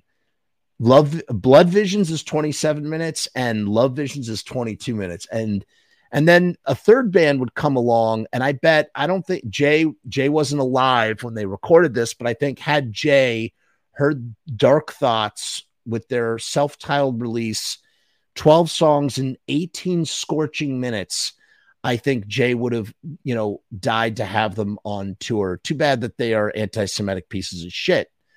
I don't like them anymore. But I don't know, that also a bummer, but yeah, that record is so great by Dark Thoughts. So that's his list from 2008. He says, fuck copy, cut copy. This is the real enemy. Okay. So I had no idea that Jay had a beef with Marky Ramone. This is so weird. So weird to me. And I'm so glad to hear that, Nev, that you have the blog archived and backed up. That makes me happy. So whatever. This is another archival copy, I guess. I don't know. All right. So this is really weird because you do not imagine. I could not imagine for the life of me that, Jay would have a beef with this guy of all people. I don't know why. But this is what he says about Marky Ramone. Played a show about 11 years back with the Reatards and Marky Ramone and the Intruders. So when Marky left the Ramones, he had 2 projects that he did until he formed Marky Ramone's Blitzkrieg, which is his current outfit. Actually, technically 3. First, he had a band called Marky Ramone and the Intruders, and then he was doing The Remains, which was a Ramones cover band. That's right. Marky Ramone and Dee Dee Ramone were in a Ramones cover band after the Ramones broke up, and it was called The Remains. And so they played. So in any case, the Intruders played a show with Jay's first band, and Jay was not a fan. This is what Jay says. Boy, did they ever so fucking blow. I'm so sorry. I would love to see a fight between Marky and Jay. I just would love to see them go back and forth. Boy, did they ever so fucking blow. Marky got up to sing Blitzkrieg Bop and invited a kid out of the audience to play drums who might have been better than him. Listen, you can goof on Marky Ramone. Marky Ramone can be a goofy guy sometimes, but look, Marky Ramone is a fantastic, incredible drummer. He's only gotten better with as the years gone by, you know. So you can't disrespect his incredible drumming technique, even if it's simple, whatever you want to say. Marky Ramone is a solid drummer. And after the Remains, he would go on to play with Jerry and Dez in Jerry Only's version of the Misfits. Even back then, it really ticked me off that this asshole was exploiting one of America's greatest rock and roll bands ever. Well, now he's got a new band of goons called Marky Ramone's Blitzkrieg. Give me a fucking break. You didn't even play on the first and best record, you old wig-headed bastard. At least Tommy plays shitty bluegrass these days. Nothing is sacred, I guess. Come on, man. First of all, the first 4 Ramones records are immaculate, and that includes Road to Ruin. And Marky does an incredible job. Marky was an incredible drummer for the Ramones. Marky was the glue that held the Ramones together. So while this is funny, and it's funny to think that Jay had an issue with Marky, listen. Marky holding his own against John Lydon, Johnny Rotten during that punk documentary Q&A, we covered that a while back, is, worth its weight in gold in and of itself. So that's kind of funny. Yes, Turn to Stone. I love the Sneaky Pinks. I do. In fact, before Nobody used to cover I Can't Wait. Now that's a band I know a bunch about, Nobody. Before I Can't Wait was originally a Sneaky Pink song. And they had a song called I'm Punk, which is the theme song to Pizza Punk, which is a show on this channel. Pizza is the shit. Da da da da da da. Because pizza is so punk. It's punk, totally taken from I'm Punk. And I think there's also Party Till You Puke. They put out a couple of singles, man. I love the Sneaky Pinks. And all of their songs have been collected on digitally by all Ready, Set, Go or Almost Go Records or whatever. The guys who reissued Love Visions a while back, who Nobody had a real big beef with. He was really pissed at those guys. Did not like the box set that they put out either which way. I digress. We're coming to the end here. So then Shattered Records came back, the Shattered single series. So he had a label. The label went, right. Yeah, that's what it was. We're the Punkles. Loner with a Boner. What a song. Kind of in light of what we found out about Justin, not that funny, but before that, pretty fucking funny.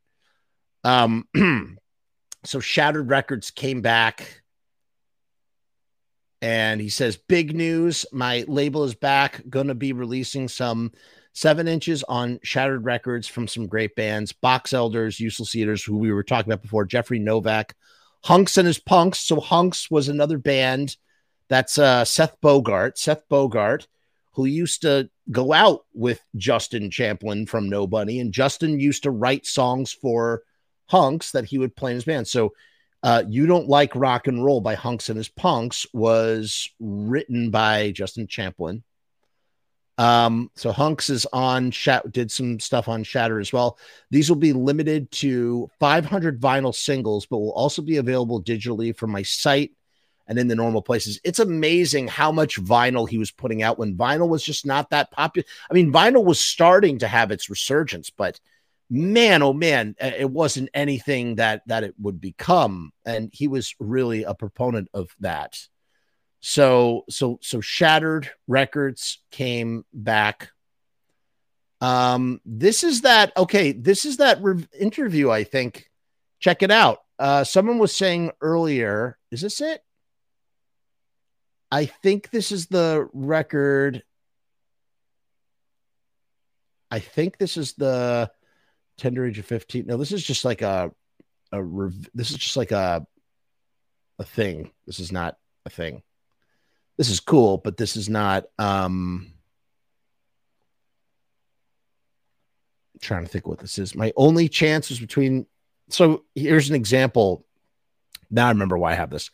Here's an example of like Jay just totally realizing that his time was fleeting for him. It's interesting. He says it's 11:30 a.m. in Buenos Aires, and Jay is reminiscing about a nocturnal sightseeing adventure in Sao Paulo 2 nights before. My only chance was between midnight and 6 a.m. to see the city. So I just walked around, said the Memphis-based rocker on the line from his hotel room. It was really dark outside, though, so I didn't get to experience much. The middle of the night might seem like the odd choice to play tourist, but when you're Jay and you find yourself playing on 3 continents in 10 days, you learn to take advantage of free time, even if it's at 3 a.m. So, I mean, the dude, God, 3 continents in 10 days. The dude lived a full life. That's not true. He lived a full life. He didn't live a long life, but he got to live a full life. I mean, the guy got to do so much. While the whirlwind pace is obviously exhausting, even more so now that the schedule has been amped up to promote his forthcoming album, Watch Me Fall, the 29-year-old swears he wouldn't have it any other way. Here's what he says. This is so grim.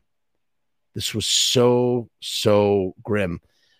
Yes, I do. I am familiar with that about blood visions, which is what blood visions really is, I guess, supposed to mean too, right? Blood visions. If you listen to the songs Substitute, Nightmares, it all makes sense. It's all there. Here's Jay talking about his mortality. He says, I'm very aware of my mortality. I'm just trying to do as much as I can while I'm still young and have the energy. Coming from anyone else, this would sound painfully cliched, like something you'd find on a faded bumper sticker. But Jay manages to make it sound compelling, no doubt because his extensive musical resume puts musicians 3 times his age to shame. A major force in the American underground punk scene since the tender age of 15, the well-spoken musician has played in countless underrated bands, including the Reatards, which is the origin of his unique name, the Lost Sounds, Digital Leather, that's another one we didn't mention, Digital Leather, who are still around today, and the Final Solutions. It took the release of 2006's Blood Visions, however, to finally catapult the relatively unknown garage rocker into the limelight, prompting punk aficionados and even electro-loving hipsters to embrace the Southern Renegade as their own. A multi-album agreement with the indie heavyweight Matador Records soon followed, and the hard part began.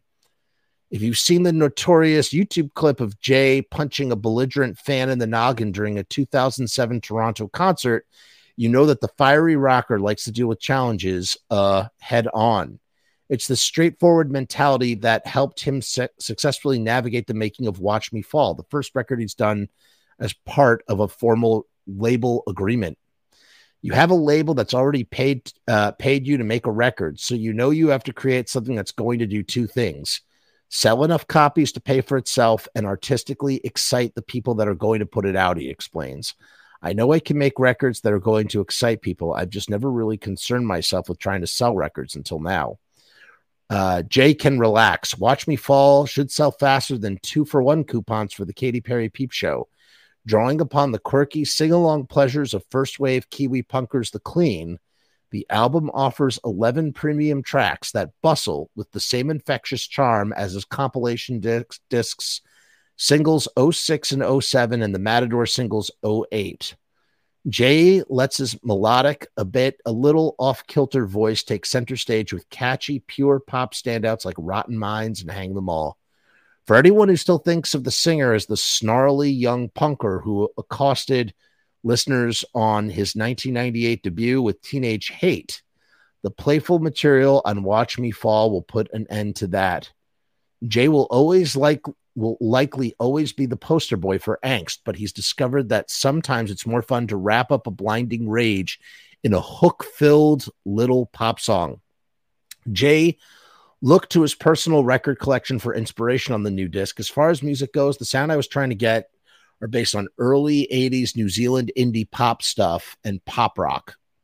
Jay explains, I wanted to do my own version of that, though.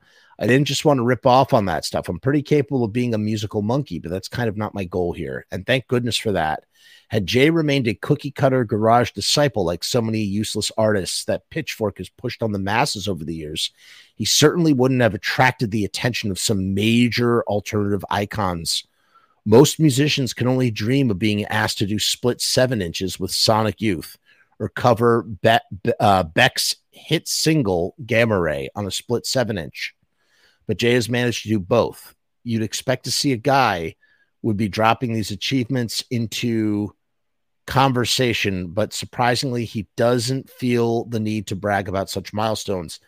In fact, he reveals as time goes on, it's actually a bit hard to keep track of them all, especially when you're sleep deprived from wandering around foreign cities in the middle of the night.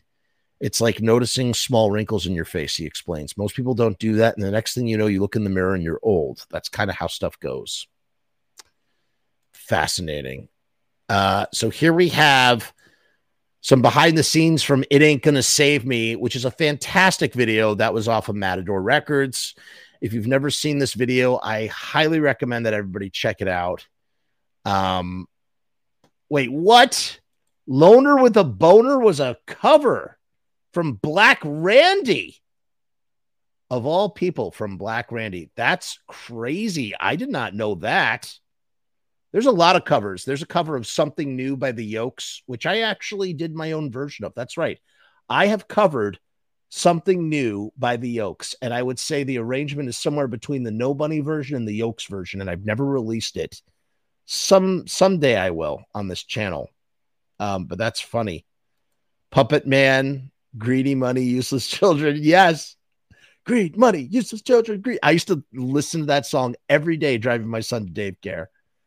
Yep. Important to note, since Frumess has been sharing his own interpretation of Blood Visions. Look, yes, but like, I know that I get it. I get that it's not about those things. It's just that that's what the music means to me. I'm just as we understand it is my own interpretation of the music. I well aware of the relationship with the ex-girlfriend. I did not know, however, that Boner was a Black Randy cover. That is funny. That is so funny. Something pretty unknown about Jay is that when he was younger, just when he made the Reatards, he was working at a stained glass factory. Is that where so maybe Night of Broken Glass has a double meaning? He got fired, though, because the owner found out he was only 15. Everybody knows what the Night of Broken Glass is. It's Kristallnacht, which is, a Nazi reference of what happened in Germany with the Nazis when they broke glass windows of Jewish store owners. But I wonder if Night of Broken Glass also has to do with the fact that he worked in a glass factory. It'd be interesting. Yes, I will soon. I will release it. It's not great. It's very much, I don't know. No, Night of Broken Glass only has one meeting. Did you see his documentary? I did see his documentary, but I don't remember the explanation. In Better Than Something, I don't remember what the explanation of it was. But I do know what its relation is to the Holocaust. So, If it was when he was dating Alex and she locked him out of the house when he was partying and he had to break a window to get in. Interesting. I love the track. It's a great song. Thank you for explaining that. It was a night of it's so weird. It's such a weird song. Here's Stephen Pope dressed up as a clown. It's great. It's a great video. I love that plush monster guy that gets his eyeball like pulled out. Here's an example of just how awesome, I guess, the band was. I mean, how awesome Jay was. Free all ages West Coast record store tour. I mean, who fucking does that? A free this week, the record comes out and we're heading out west to do 10 free shows at indie record stores. I mean, it's great promotion, but it's just like, that's crazy. That's freaking crazy. I clipped it. Let me link it. You clipped it how? What do you mean you clipped it? It's fair to share your interpretation. Just Jay's meaning hasn't been touched on until Nev's comment. Good point. Turn to stone. Here is Sean from Digital Leather explaining it from Jay's documentary. Oh, okay. You have the thing. Check out the first two Destruction Unit records. Jay and Alicia play on them as well. Okay. I definitely will. But look at this. Look at this. He had 10 free all age shows. How cool is that? I mean, that is so cool to me. I don't know. I think that's pretty cool. Now, this is a shame. This is Jay saying this is the most comprehensive story yet on Jay. I don't know if this is Jay. This is somebody posting it because Jay doesn't talk in third person on this blog. The most comprehensive story yet on Jay was just published in the New York Times Sunday Arts and Leisure section, and it's behind a paywall, so I can't read it, but here's an excerpt. Watch Me Fall, Mr. Lindsay's new album, came out on Tuesday from Matador Records, expands his influences to include the 80s Kiwi pop of the Flying Nun label from New Zealand, bands like The Clean and Tall Dwarfs. Acoustic guitar features in nearly every song, and his nihilistic lyrics, all is lost, there is no hope, goes the la la la refrain from Ain't It Gonna Save Me, now waft over wispy coral clouds, as well as dissonant feedback pearls. It's pretty well written. I'm becoming more open-minded, Mr. Lindsay said, and allowing myself to absorb, they call him Mr. Lindsay, the New York Times, because they're not going to refer to him by his stage name. And allow myself to absorb different things before I probably wrote off out of ignorance. Despite his new inspirations, he remains committed to his home recording methods. Although he has graduated to 24 tracks from 4, his records still sometimes sound like transmissions. I love this. I love this so much.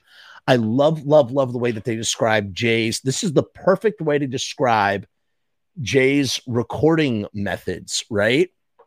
And we see some of this in Better Than Something at his house. He's talking about recording and stuff. This is what he says. Despite, he says, his records still sometimes sound like transmissions between tin cans connected by a string. I love that. I love that description. Transmissions between tin cans connected by a string. It's like a Polaroid picture, Mr. Lindsay said of his rough, spontaneous process. I'm just trying to get the idea out before the inspiration is gone. Everything I do is motivated by the fear of running out of time. So I think it's safe to say that Jay had some tangible or intangible fear of death, and it was driving him creatively in every single aspect of his being and what he was doing. And it's something that I don't know, in my own logical and illogical, reasonable and unreasonable fear of death. I see that in Jay. I just see it.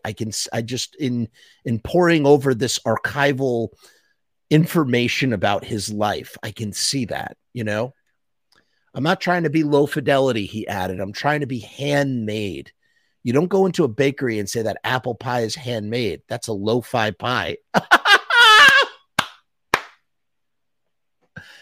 He says, He says, I'm not trying to be low fidelity. He added, I'm trying to be handmade. You don't go into a bakery and say, that apple pie is handmade. That's a lo-fi pie. I love that. That's a band name right there. The Lo-Fi Pies. Lo-Fi Pie. I love that. You realize that the crust looks a little rough around the edges. It looks like somebody's grandma made this. It's all of a sudden it's comforting. That is just like the most beautiful poetry I've ever seen. I heard that the free record store shows were a label obligation and Jay had mixed feelings about it. Don't quote me on it though.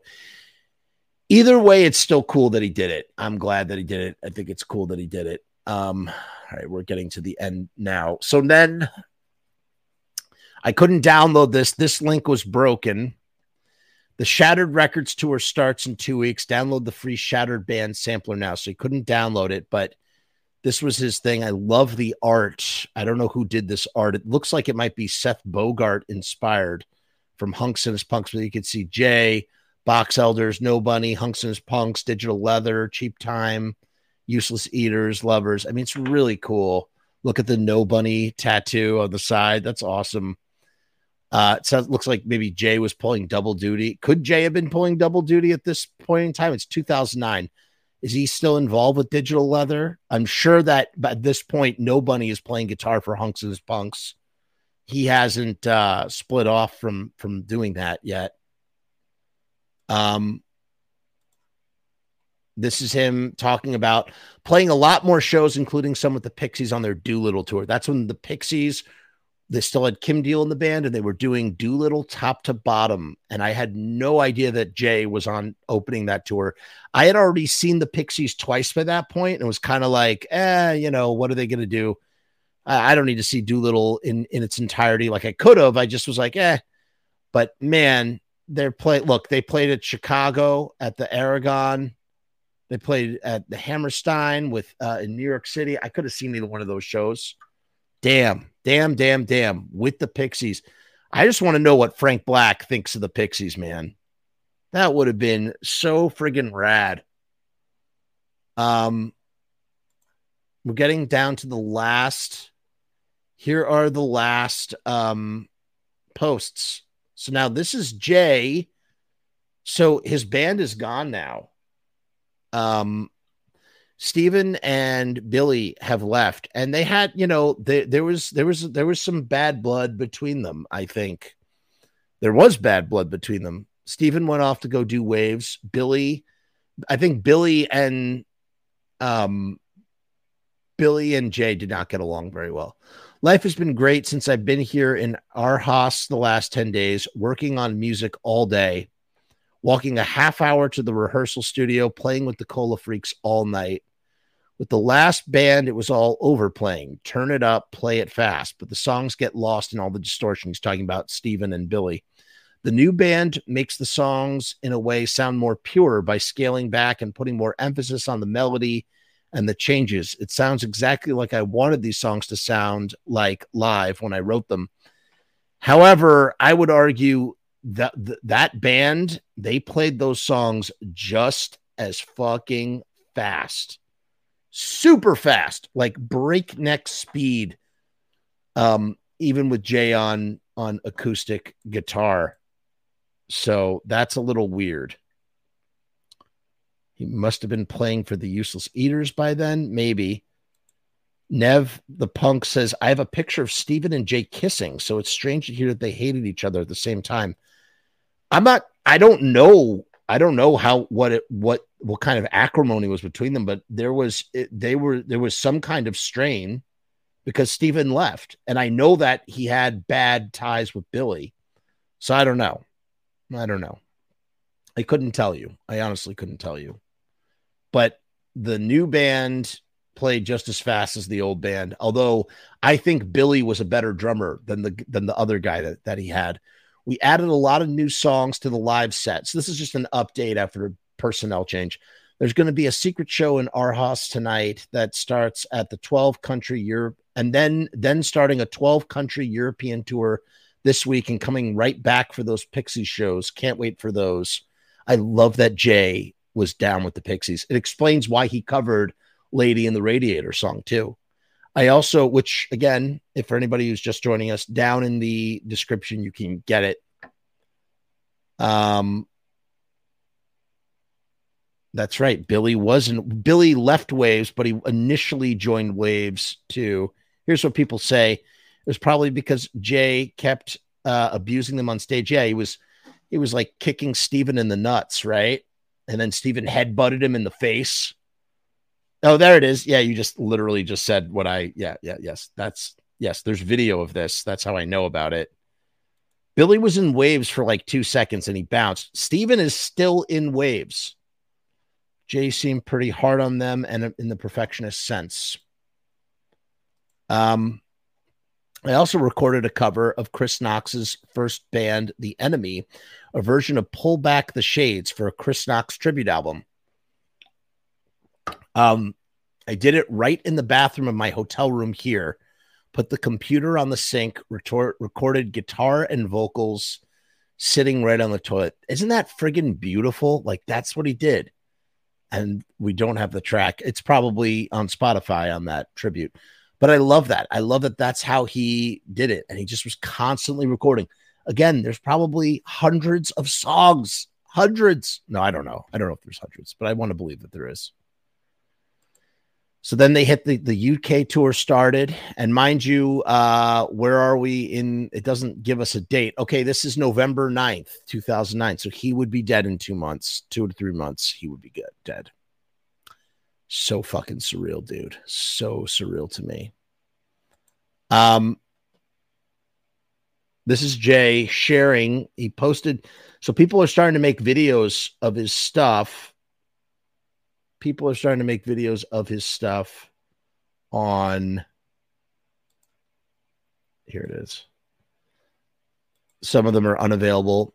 Every time I look at YouTube, there's cool videos that people made using my songs. Here's some of the best featuring Harry Dean Stanton, Dorothy and Toto, and some freaking cartoon animals. So I love that he loved the tributes to his music. I think it's really great. Yes, dude. Yeah, you're right. I can't wait. 18 years is a long, long time. That song, if you look at the lyrics to that song, it's pretty fucked up. It's pretty fucked up. Again, I've had a hard time reconciling it. And then this happened. Here it is. We've reached the end for now. There's Jay. Jay has died. So this post is not made by Jay. Jimmy Lee Lindsay Jr. died in his sleep on Wednesday morning.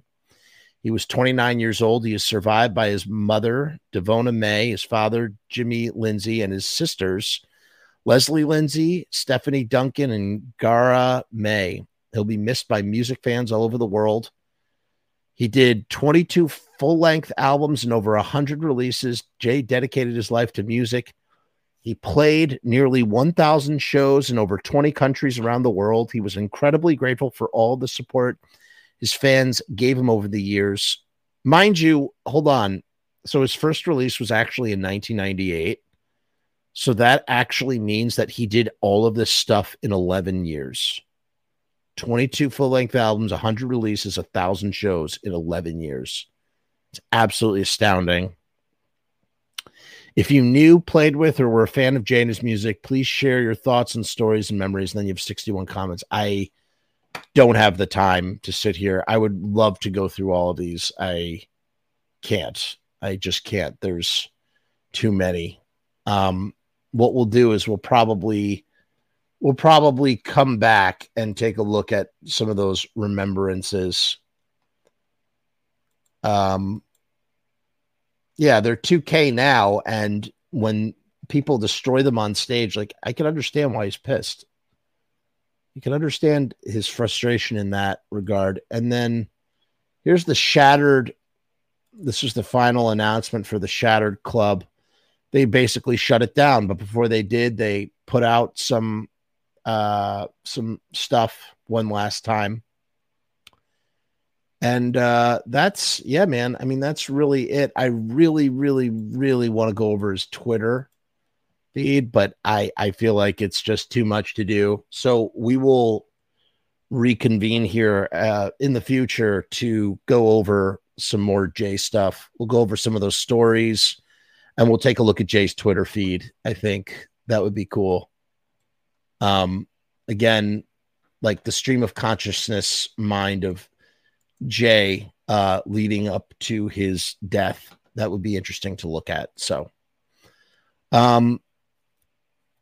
this was my loving 2.5 hour remembrance tribute overview of Jay and his music and the wonderful blood visions that he provides. Sorry, that sounds stupid. Thank you for joining me. If you like this channel, Jay and Alicia put out, right, the Nervous Patters. That was another one they felt didn't fit on the Lost Sounds catalog. They had a lot of stuff. Excellent show. Thank you. Hey, thanks, Johnny. Thanks for joining us. And thank you to everybody who contributed information to the show, like that I just didn't have. Like that was really helpful. I really appreciate it. Like I said, we'll come back. We'll take a look at his Twitter. I want to take a look at his Twitter, and I want to take a look at some other stuff. Help yourself to some J music down in the comments, and please leave me your skulls if you have not done already. When this video finishes, leave a skull in the comments, share this video, subscribe to the channel. We go live all the time. I appreciate all the people here tonight. Did a great job. I had a lot of fun here. I'm so glad to see people still interested in Jay as much as I do. Yeah. Hell yeah. Check out the Mummies video we did. And at some point, I really want to get Mark Sultan on here because I know that he has watched my Misfits videos. And I just think he'd make a really great Pizza Punk guest. So hopefully we can get that to happen in the future. So peace, hair grease. We will see you next time.